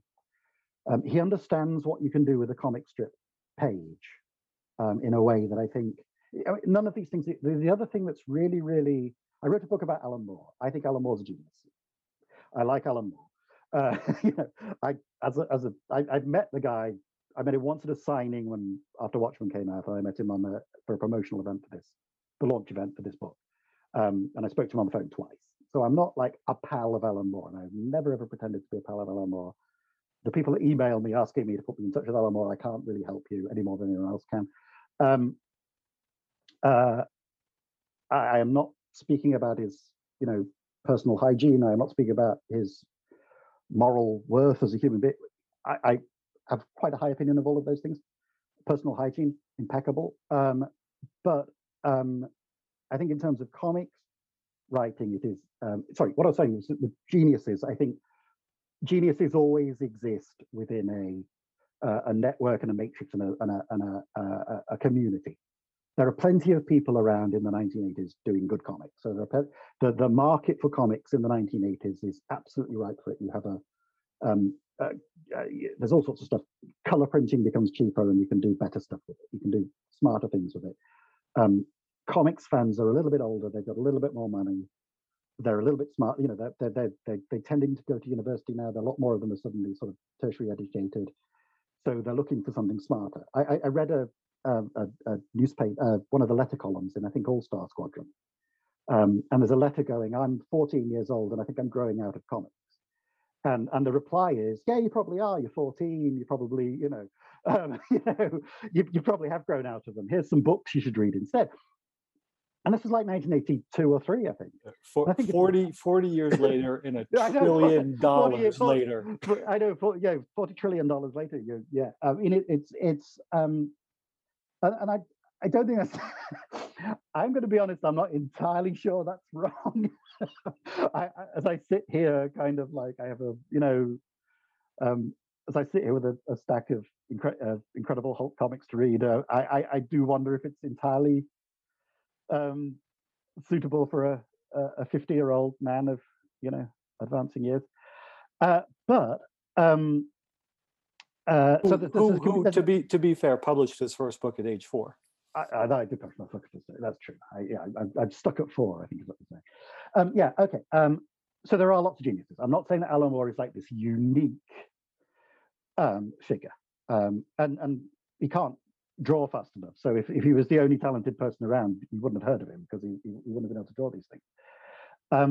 He has a bunch of very talented artists, and these are not guys that Alan Moore writes these ridiculously long, famously long, stupidly long scripts, but all of his artists interpret those scripts, add things to those scripts, have already pitched ideas to Alan, have designed things, have come up with things. David Lloyd comes up with the Guy Fawkes mask in V for Vendetta. Dave Gibbons comes up with. Dave Gibbons is not the guy that drew Alan Moore's stuff on Watchmen. Dave Gibbons is a full-on, absolutely unambiguous co-creator of Watchmen.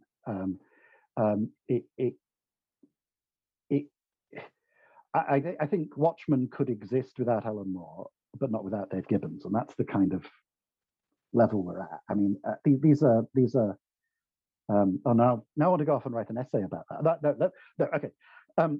Alan Moore's genius is the ability. which actually, let me just add something there about Watchmen. Yes, Watchmen's a classic, Time 100 list, all of that. I don't put it in the top tier category of Moore's work, and I think you're exactly right. I think it could, something like that, like Watchmen, could exist without Moore and with Gibbons, but it's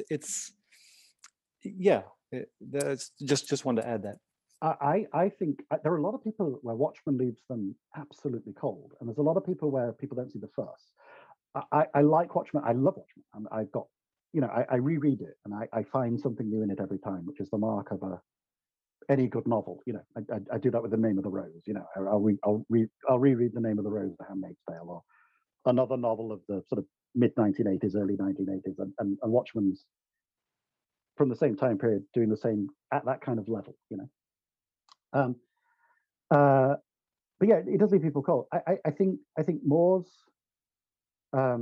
genius is the ability to take a comics page and do some extraordinarily kind of like, it's going to sound very dry, but very sort of formal things with it. But an absolute confidence in sort of the way that you can do jump cuts, and the absolute confidence in which you can do sort of like play around with perceptions of time and all of the things that the comics, all the comics medium is just an extraordinary medium. You can another absolute trademark of Alan Moore is taking a picture and putting a caption over it that completely contradicts the picture, or that places a sort of ironic spin on it, or makes you look at what you're looking at in a sort of strange, way. So there's one in Small Killing, and I'm going to get this quote wrong, but there's a picture of a car crash, and the caption is something like "Everything's fine," and you can't do that in you can't do that in cinema. Even you can't in a voiceover in cinema. It's performed, and it's a little bit kind of like it's going to have to be too arch. It's going to be some actor going, "Everything's fine," and seeing a car crash. It's Moore is he's confident. He's a master of the form, and he understands the form so well that there are things in comics that you can't do in any other medium.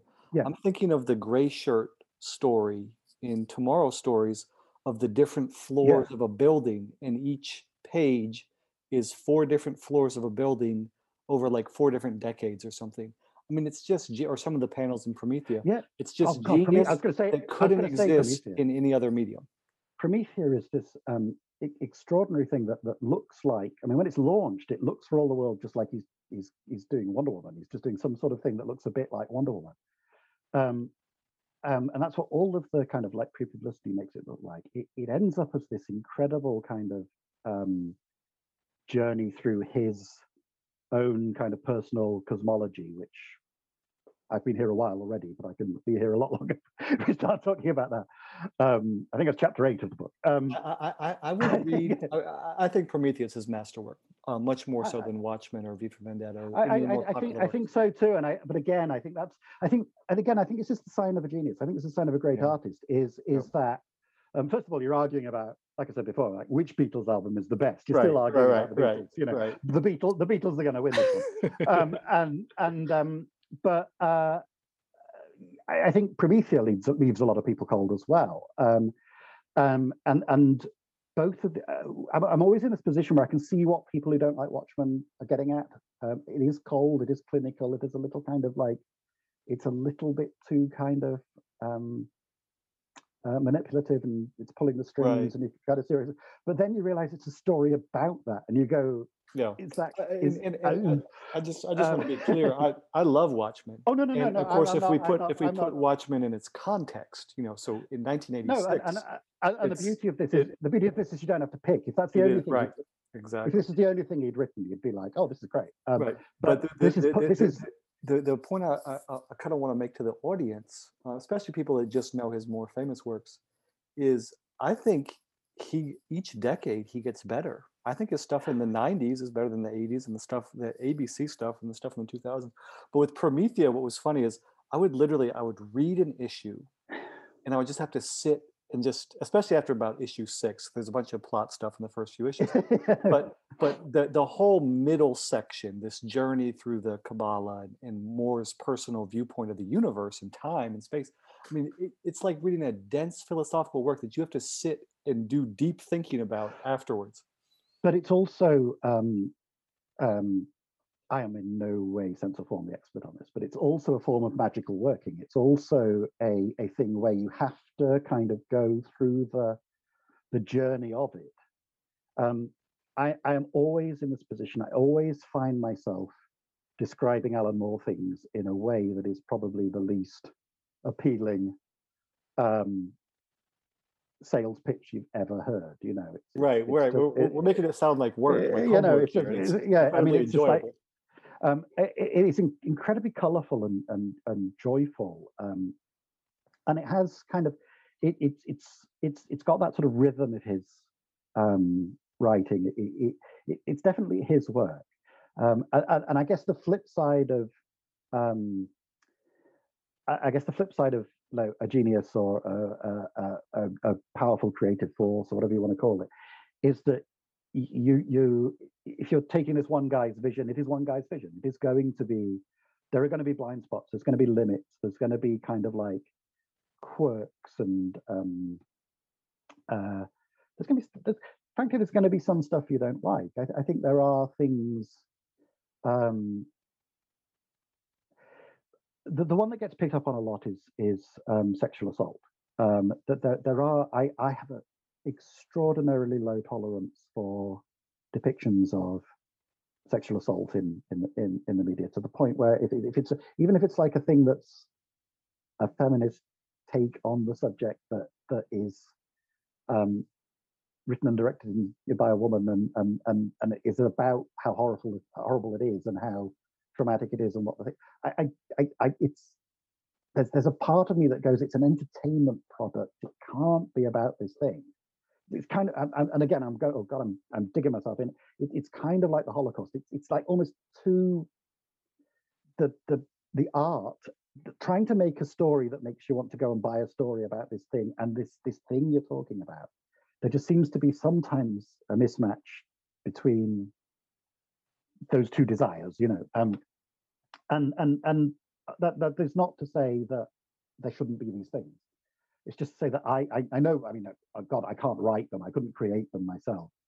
I find it difficult to engage with them artistically. It's just too much. It's just too I don't even know. It's too much too. So I have a very low threshold of sexual assault in stories. And Moore does have a lot of rapes or sexual assaults or attempted sexual assaults or some sort of, you know, there's debates about whether some of them count, and it's like it's a sexual what they'd be charged with is not really the question. It's a that is definitely a sexual assault, whether it's a you know, what the exact category is. And he drives it along in a way, and I think it's because it's that sort of early 80s comics thing of like, let's start using comics to talk about things we don't talk about. And for me, there is a kind of, and I don't think it's dated very well at all. I think the stuff that looks, we're right at that point where it's like 35 years old at this point, 35 years old, and it's beginning to, it's not quite, it's a product of a different time. It's 35 years ago. At the time, it's like talking about stuff from the, you know, the late 40s. It's talking about, you know, attitudes change, social society changes, what we understand to be, the way we understand things fitting together is just different. If you take any 40-year slice in history, you know, and I think some of that has not aged well at all, and I think some of it is quite icky at the time. And there's no way for me to talk about this in the proper sense of perspective. A lot of the stuff is very problematic at the time. A lot of the stuff is criticized at the time. That's the thing. So you're kind of in that corner of like, well, at the time, the context, and it's like, no, at the time and the context, people didn't like it either. At the same time, if you're writing about so what I'm saying, if you're writing about the world, if you're writing, we were talking about this, if you're writing about the world, and you're writing about how, you know, women fit in the world, you know, you have to start talking about sexual assault and Me Too. The question becomes, is Alan Moore the right person to do it at that point? And Alan Moore doesn't get a choice. Alan Moore is Alan Moore. So if he's doing it, he's doing that. Alan Moore, I think, is even by, you know, modern standards, I think he is progressive. I think if you look at the stuff he's doing, as I say, I was at the book launch with Alan Moore, and someone came up to him during the signing at the end and said that the Valerie chapter of V for Vendetta, which is a chapter where there is a prisoner reading a letter from another prisoner, and the prisoner is the letter writer is a lesbian who has been put in a concentration camp for being a lesbian, seen their lover be killed, is being persecuted because of it, and is being corroded, destroyed by everything. A fascist government has taken over the United Kingdom, and is wiping out the people that fascist governments wipe out.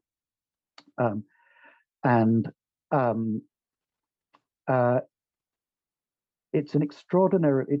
This is published in Warrior. Warrior was a comic for grown-ups, but it was a thing with, like, barbarians in chainmail and sexy assassins and like cyborgs who, like, hated vegetables and had big cleavers for arms. This wasn't like an art house cinema production. It was a hugely influential comic, but it was not like thing. And to have this one quiet little chapter where a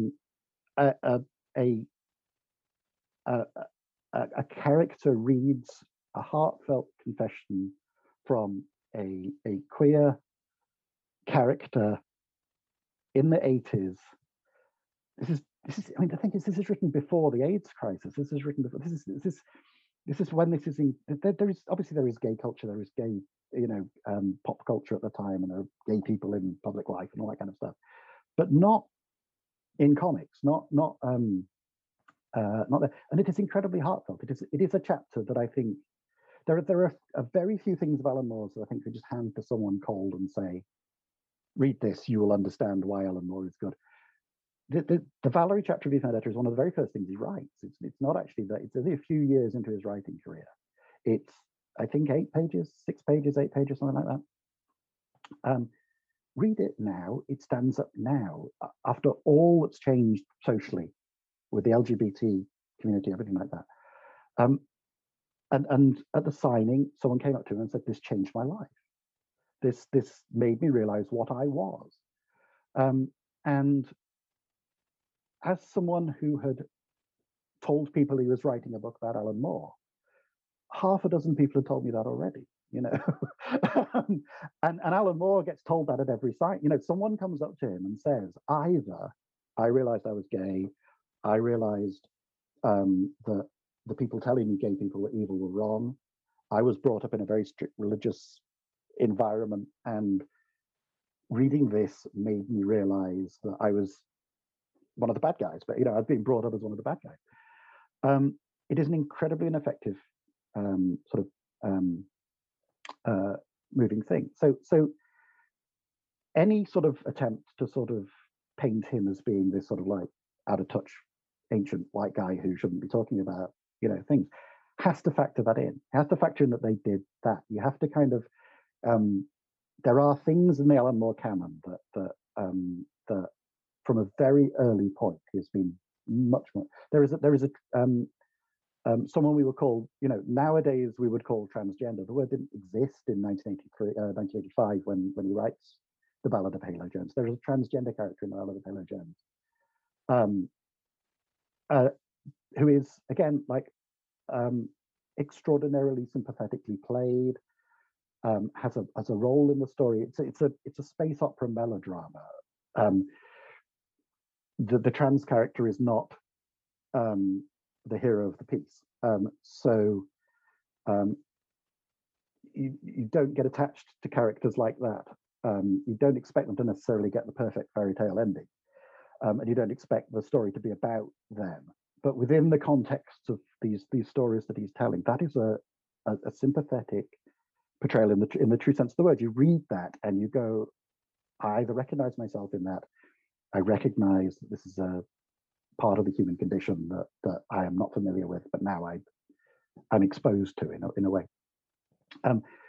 And Moore is, I think, still kind of is still progressive in a lot of ways. It's still sort of like, even by the standards of what you might call 40 years on, or even by the standards of the fact that he's I'm very bad at maths, but I think he's 67 now. He's going to be 68 this year, I think. Born in November 1953. So, oh wait, no, this is going to be archived. Okay, He was born in November 1953. So I was I don't need to turning tell you how 68 this year. Yeah. I don't need to tell you how old he is, because you could be reading this. Right, You it could be listening to this in 3 years. 2050. Right. Yeah, exactly. Right. They could be reading this, and some historian could be listening to this. So, Right. yeah, sure. Sorry, Karen. Yeah, I think kind of going back to what we were saying at the very beginning and the purpose of art, and I was saying that I think one of the purposes of art is to make an emotional connection to somebody across the page or the screen or whatever it is, across the transom. And more, one, I agree with everything you said. I think the criticisms are more when it comes to portrayals of sexual assault and so forth. And I'm similar to you. I don't like something like Game of Thrones. I watched 2 episodes and I was out. It's just way exactly too the much same. sexual assault. Exactly. Is it the same scene? There's a scene where Ian Glenn turns to Dragon Lady Woman, who becomes Dragon Lady Woman, and says, "You get used to it." And I was like, I'm out. Yeah. I'm out. I understand. I understand that people watch Game of Thrones. I understand lots of people watch Game of Thrones, and it becomes a story about her becoming empowered. I understand that. But the way it's presented. But the HBO series has pulled off her clothes, pulled off her clothes, and the titillation, all of that. Exactly. And more, even with Silk Spectre back in Watchmen, there's never a hint of, hey, let's for teenage boys, let's give them a shot of a breast. I don't think there's even I don't think that I don't think there's a moment where you would look at any of the there is sexual violence. I don't think any of it where you would go, this is exciting. This is and who's there's a guy, I think maybe he's Croatian, who's done a bunch of interviews with Alan Moore and published them on his website, Paydrag or he's Irish. He's Irish. Is he? Okay. I'm gonna. Sorry. I met. He was at the signing. He's a pal. He's credited in the book. I should know how to. I should offhand know how to. I know how to pronounce it. But he's done great work and has a bunch of very long interviews with Moore that he's transcribed and posted. Can't recommend that stuff. And he, this is probably 5-10 years ago now, but he presented Moore with a question about this, and Moore gave a very detailed and I thought appropriate response. So I think anybody that's interested in that side, they can. I think that's the other thing is that if you want to know what Alan Moore's perspective, Alan Moore is erudite. Alan Moore speaks. Alan Moore is a big boy and can defend himself. I think I am not. I am not in the Alan Moore defending business at all. I think he is a human being. There are things that I will not agree with him about, and there are things that I would not want to see in a story that he's put in stories and things like that.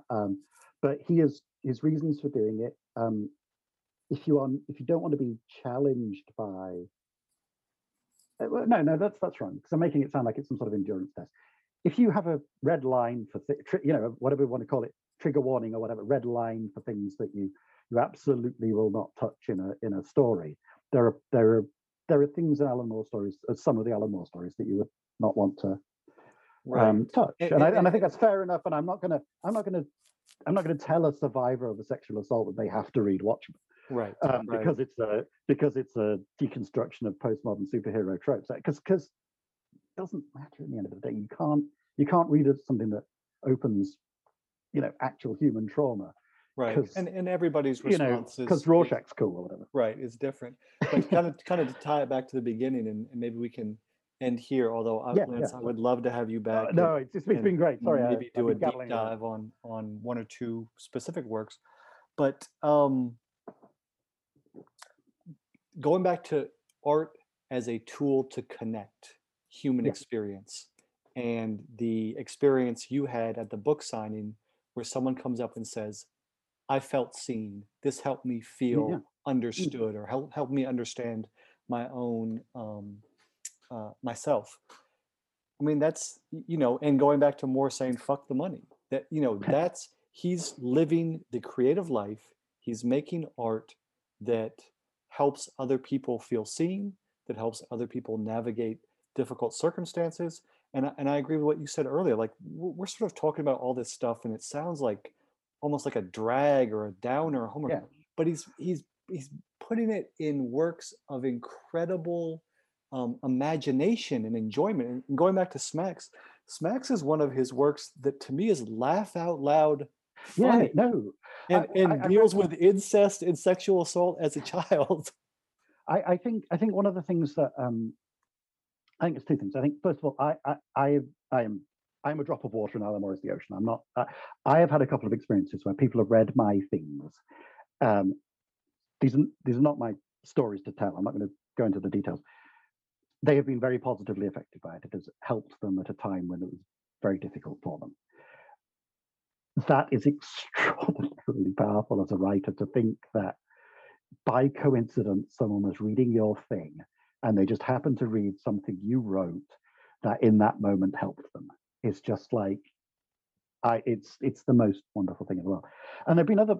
We did a story in our soap opera where one of the characters got prostate cancer and went to the doctor and got checked because they had a funny feeling, and um, they caught it and he was cured. And we got letters from people going, I felt I had the same thing and I went to the doctor and it turned out I had prostate cancer and they caught it and I'm fine. And it's just like you realize that just like these casual dropped. We were doing a story that we didn't really know what to do with the character. You know, it was just like just give him some, make him sick. What can we give him that's sick where he's like Right. thinks he's really ill, but And we going think back he's ill. But to what you we were saying saved about lives. right, going back to what you were saying Yeah, about genre, yeah. we were talking about genre sort of science fiction, but No. also And soap no, opera but genre. You can soap opera couch genre. these things in genre that then help people Oh in real no, life. and I think it's almost like the escapism thing that it's a very strange mix because you recognize. I've come to realize that a character like Doctor Who is like my go-to science fiction, my go-to hero, if you like. A character like Doctor Who, a character like Superman, a character like Sherlock Holmes, a character like James Bond. I'm Doctor Who is different these days, but I'm talking about a bunch of old smart white guys, I guess. But these hero characters, these inspirational characters, they have been around for decades, generations, lifetimes now, over a lifetime for a lot of these characters. And I've realized that the appeal is that they will sort you out. They'll do right by you. They'll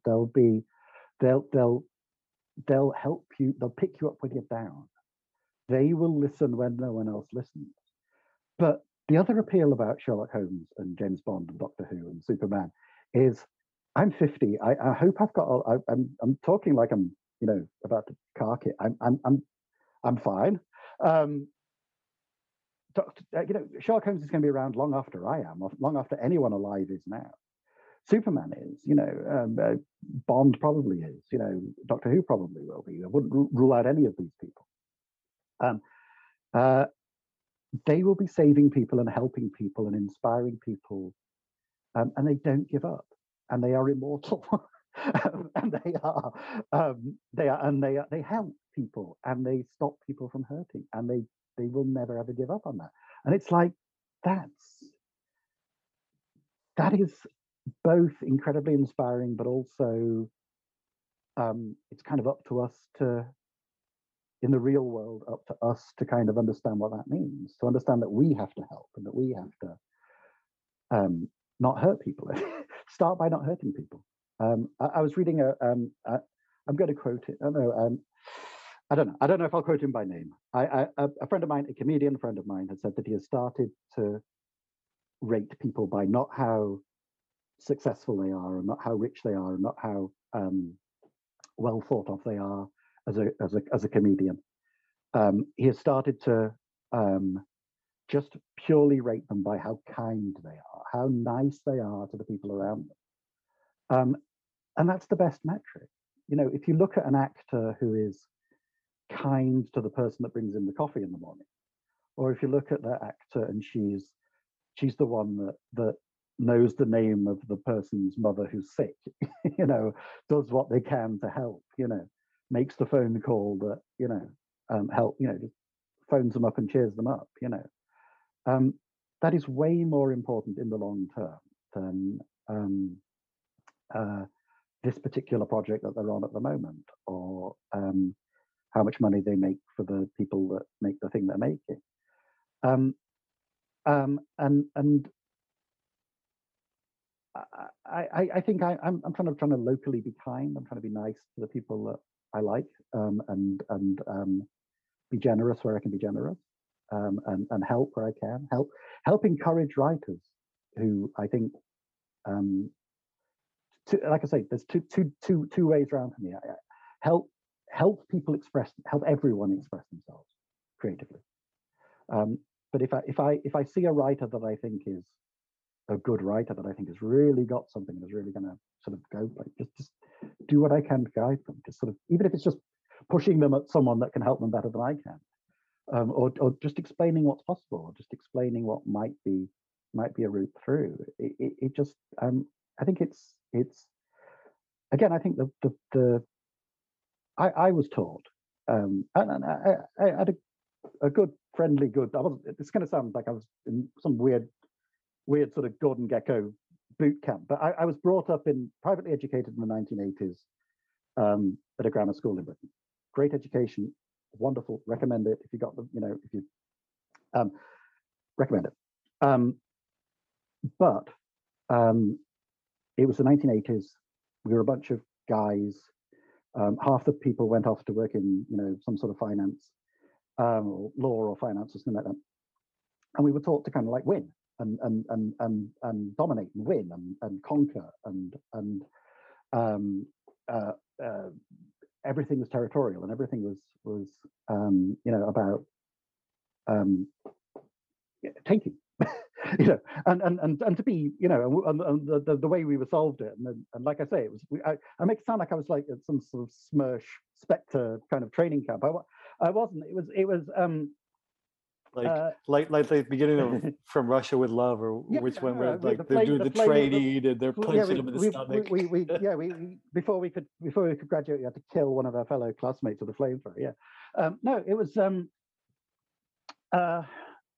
no, but and the way we were, the way we sort of squared the circle was like we were told, so be kind and ethical, and be ethical at least. Be kind of like, make sure you're using your great powers for good and not evil. Okay, go out there. And it's not enough. It's not enough for us to conquer and rule benevolently as kind, benevolent tyrants. The problem is tyrants. It's not about finding the nice billionaire. It's like saying, well, why is someone a billionaire in the first place? It's not. I'm not begrudging. I am begrudging. I don't know why I'm saying I'm not begrudging. I am begrudging billionaires.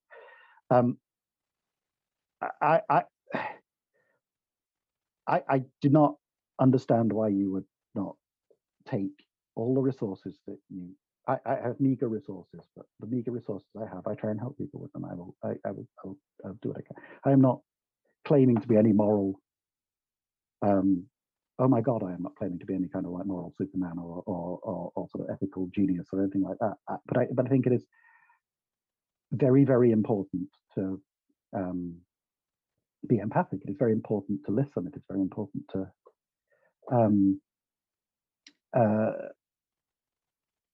understand other people, understand that you are not everyone. Being a writer is a great way to do that. You end up you end up just doing sort of weird little historical research and realizing that there are these sort of whole communities and whole kind of like historical enclaves and systems that were just nothing like the way we live now. And obviously, if you're writing anything sort of science fiction-y at all, and anything in that kind of like science fantasy, science fiction, escapist kind of world at all, you're creating. You have to sort of sit there and go, well, no one's going to have money in the future, because why would you need money if you could just press a button and a gold bar falls out? Why would you? So what do they do instead? You have to start thinking about how that kind of Star Trek world works, where they turn around and go, which forces you to start examining how our world works today, as you're describing. And you just have to start thinking it in terms of systems and how it would work logically. And I think that's a lot of what Alan Moore is doing is 100%. going, well, how would superheroes work? How would it work in a world where there are guys that can travel at the speed of light and see the future and all of these things. How would that change the world? And the most dreary and depressing um, thing I find about the Marvel movies, which I'm not dissing, and oh my god, they're mass entertainment. Everyone loves them.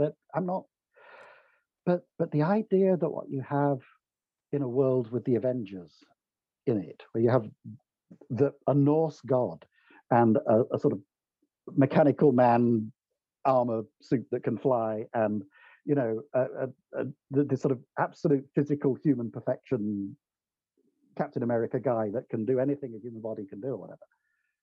The idea that you would have this sort of set of skills and people and science, all the science the way that they can explore, they can jump in a spaceship and explore the universe.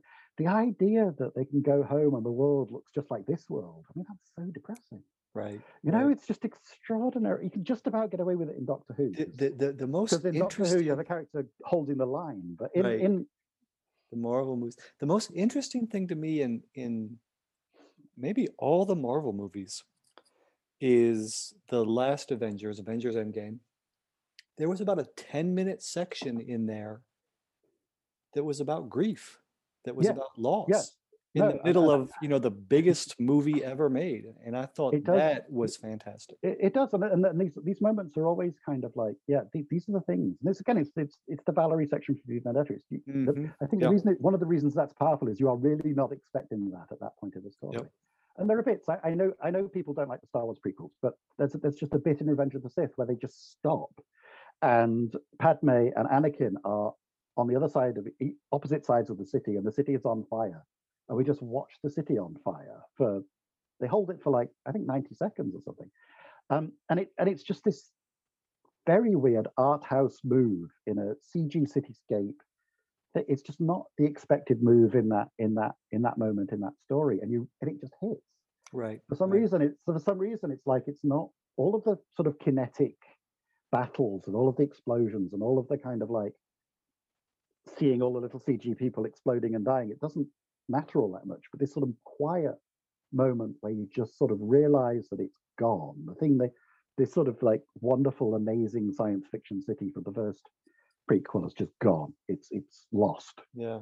And we know we know what's coming, and we know that it's if more of that was done and less of the let's blow shit up real good. Let me end on two things. One, I want to just 100% co-sign your idea and your friend's idea of let's judge people by kindness. And I also, the way that I think about it and the way I've explained it to people is I judge people by how kind you are to someone who can do nothing for you. It's easy to be kind to someone who you're trying to get a job from, but someone who if there's a power dynamic where it's unequal and you're on the unequal side where you have more power, or just in general in life, meeting someone who you're never going to see again or interacting with someone who you're never going to see again. How do they treat the server at the exactly restaurant? It's okay. Let me ask you one final question, totally random. I forget why I came up with this, but you mentioned something that sparked it in me. Do you think we're ever going to see Neil Gaiman's Miracle Man story to completion? I don't know. I honestly don't know what the delay is on this. I don't know the sort of inside. It's been held up for like 2 years. I'm dying. No, it's not been held up for 2 years. It's been held up for like 35 at this point. Yeah. I mean, Marvel finally started reprinting the Silver Age, but nothing new. And you have like I say, the problem you have with Neil Gaiman is incredibly successful and can go off and do lots of other stuff. And I don't know if the script's written. I don't know what the situation is with that. It is. I can't imagine that any of the parties to it kind of don't want it published in some form. So I don't know that any sort of inside gossip of why it would do. What I would say as someone, I think if you sit these things out long enough, because I remember growing up thinking, well, we're never going to see Hitchhiker's Guide to the Galaxy movie. We're never going to see another Star Wars movie. We're never going to see any of these things. You're never going to see a female-led action movie. You're never going to see it. Any of these things. I mean, if you sit around long enough in the world of franchises and immortal heroes. It will happen sooner or later. I think the question you're asking is, will we see it in our lifetime? I think Neil Gaiman. Well, I think Neil Gaiman is older than we are, so he's about 10 years. He's not much older. He's like 10 years older. I think, and I think it could be in a box somewhere, so it could just be pulled out. It could be. I think it would be really suspicious if it comes out the week after he dies. I think that might be that might be a bit suspicious. I'm always a little bit suspicious that it's like the To Kill a Mockingbird sequel that was published. Yeah, I know, right? There's a whole bunch of Suddenly it turns out that they got they wrote 2 books in their lifetime, but it turns out they've got eight in a drawer. Back to corporations and money. That's all they understand. Yeah, exactly. Lance, this has been a real treat. Yes, I really enjoyed it. Thank you. Let me just throw an idea out to you. What I'd love to do maybe next month sometime, you pick sort of a lesser, quote unquote, lesser known work of Alan Moore. Right. I'll pick one. And let's just do a deep dive into 1 or 2 works. I think that would be interesting. I think that would be fantastic. And yeah, give me notice. I think if I'd have if you'd have told me about Smacks, I'd have boned up on Smacks and I've really. Well, the one I'm already thinking of is the prose piece that he wrote about the second Iraq War, which starts with something along the lines of what do you, Alan Moore's like, here's a joke for you. What do you call an Iraqi boy holding his leg that's just been blown off on the TV? And he's like, I don't know. I was too busy screaming at the TV. Like it's just, and then he just dissects and in almost real time, because this is maybe less than a year after the war started, which is now 18 years old. I think dissects the whole thing. I think we're going to start to see, I think with the Bloomsbury deal that he's just signed, I think we're going to start to see a lot more attention on his prose. Yeah. He has written a lot of prose. I've not read Voice of the Fire or Jerusalem because I'm half saving them. And no. The problem with it is you could start reading Alan Moore stuff now. There's just so much of it. Yeah. There is so much prose, and if you just stripped away all the comics, everything, and just left the prose, you would go, this is a prolific prose writer. This is a guy that writes so many essays. Right. This is a guy that writes so many poems and so many kind of articles and short stories and things like that. And I think we're going to start to see a sort of reorientation of.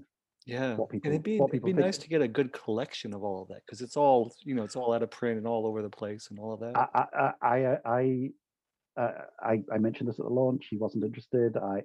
Other people have mentioned it to him that he wasn't interested.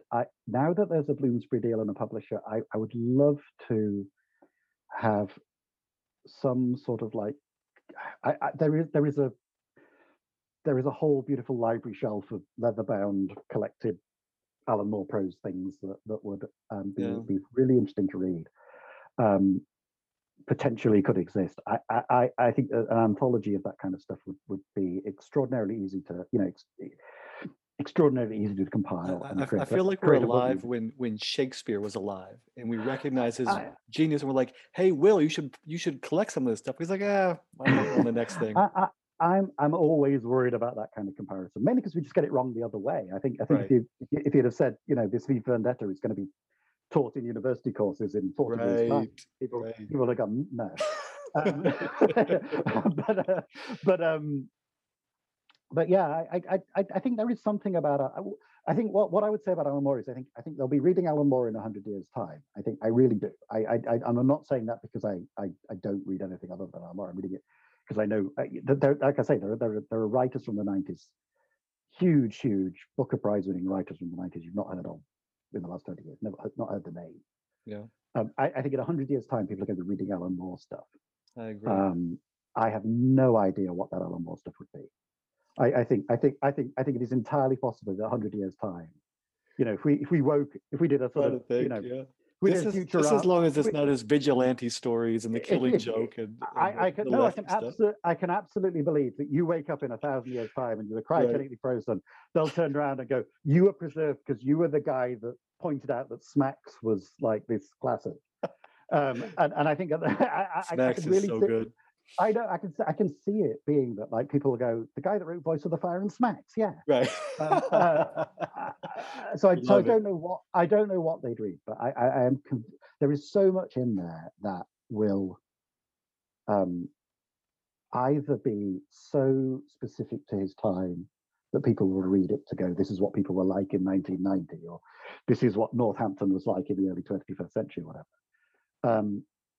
And there are sort of big themes there and big classic themes. So he's hugely influential now on this kind of like reimagined superhero.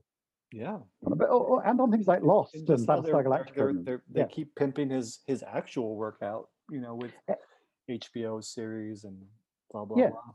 Yeah, but all of those people are doing that. This is the problem, is that all of these people are doing it out of love. They are comics fans who loved that, who are the same. They read it when they were 15, and that's why they're a writer. Yeah. So if someone says to them, do a thing about the Joker, do a thing about Watchmen, do a thing, they're going to go, yeah, this is great, because this is. It's paying homage, but it's also paying homage to someone who's like, I don't want you to pay homage to that. I got screwed out of that. Yeah. No. Lance, this has been fantastic. Absolutely. Please tell everybody where they can find you and find your work. Oh God. Or should I tell them for you? Please do. LanceParkin.org. Right? Thank you. Oh God, we have that. I always forget. I always forget I've got a blog. Yeah. And at Parkin Lance on Twitter. So LanceParkin.org for his website, and I am Parkin Lance and all good and most terrible bookstores as well. There's plenty of stuff if you type. I have a beautiful there's actually three Lance Parkin. Sorry, okay. One more time. There's a Lance Parkin in Philadelphia who writes horror stuff that I sound like, I suppose, not my accent, but people might think that's me, I guess. And there's a Lance Parkin who runs a winery in Australia, and my mum friended that Lance Parkin thinking it was me, and it's literally things like, the kangaroos at my grape harvest this year, and it's never mind like the photo. My grape harvest is going to be, and she was like, you got me into Candy Crush. And I was like, I don't even know, I'm not entirely sure I know what Candy Crush is. And she said, well, you recommended it on Facebook. And I'm like, oh, no, come on. But even though there are three of me in the world, oh my God, sorry, that's everyone that knows me just went, oh my God, three of it. Even though there are 3 Lance Parkins in the world, it's not that difficult to Google me and find me and do that kind of stuff. Just don't friend the one who likes Candy Crush. Friend the one. Oh no, I'm sure it's wonderful. I'm sure it's wonderful. I've not drunk the wine. I'm sure it's wonderful. Perhaps we'll both get a crate of his wine. Yes, that's right. We shouted him out. Perhaps we'll get a box crate of wine now, because we go to the Lance Parkin Winery. And one final shout out, the biography of Alan Moore that we've talked about is Magic Words: The Extraordinary Life of Alan Moore. Can't recommend it highly enough. I am very proud of that book. I have a very high opinion of my own work, and I generally speaking do think I'm kind of I enjoy myself, and I enjoy reading back my work, and it's a terrible character flaw.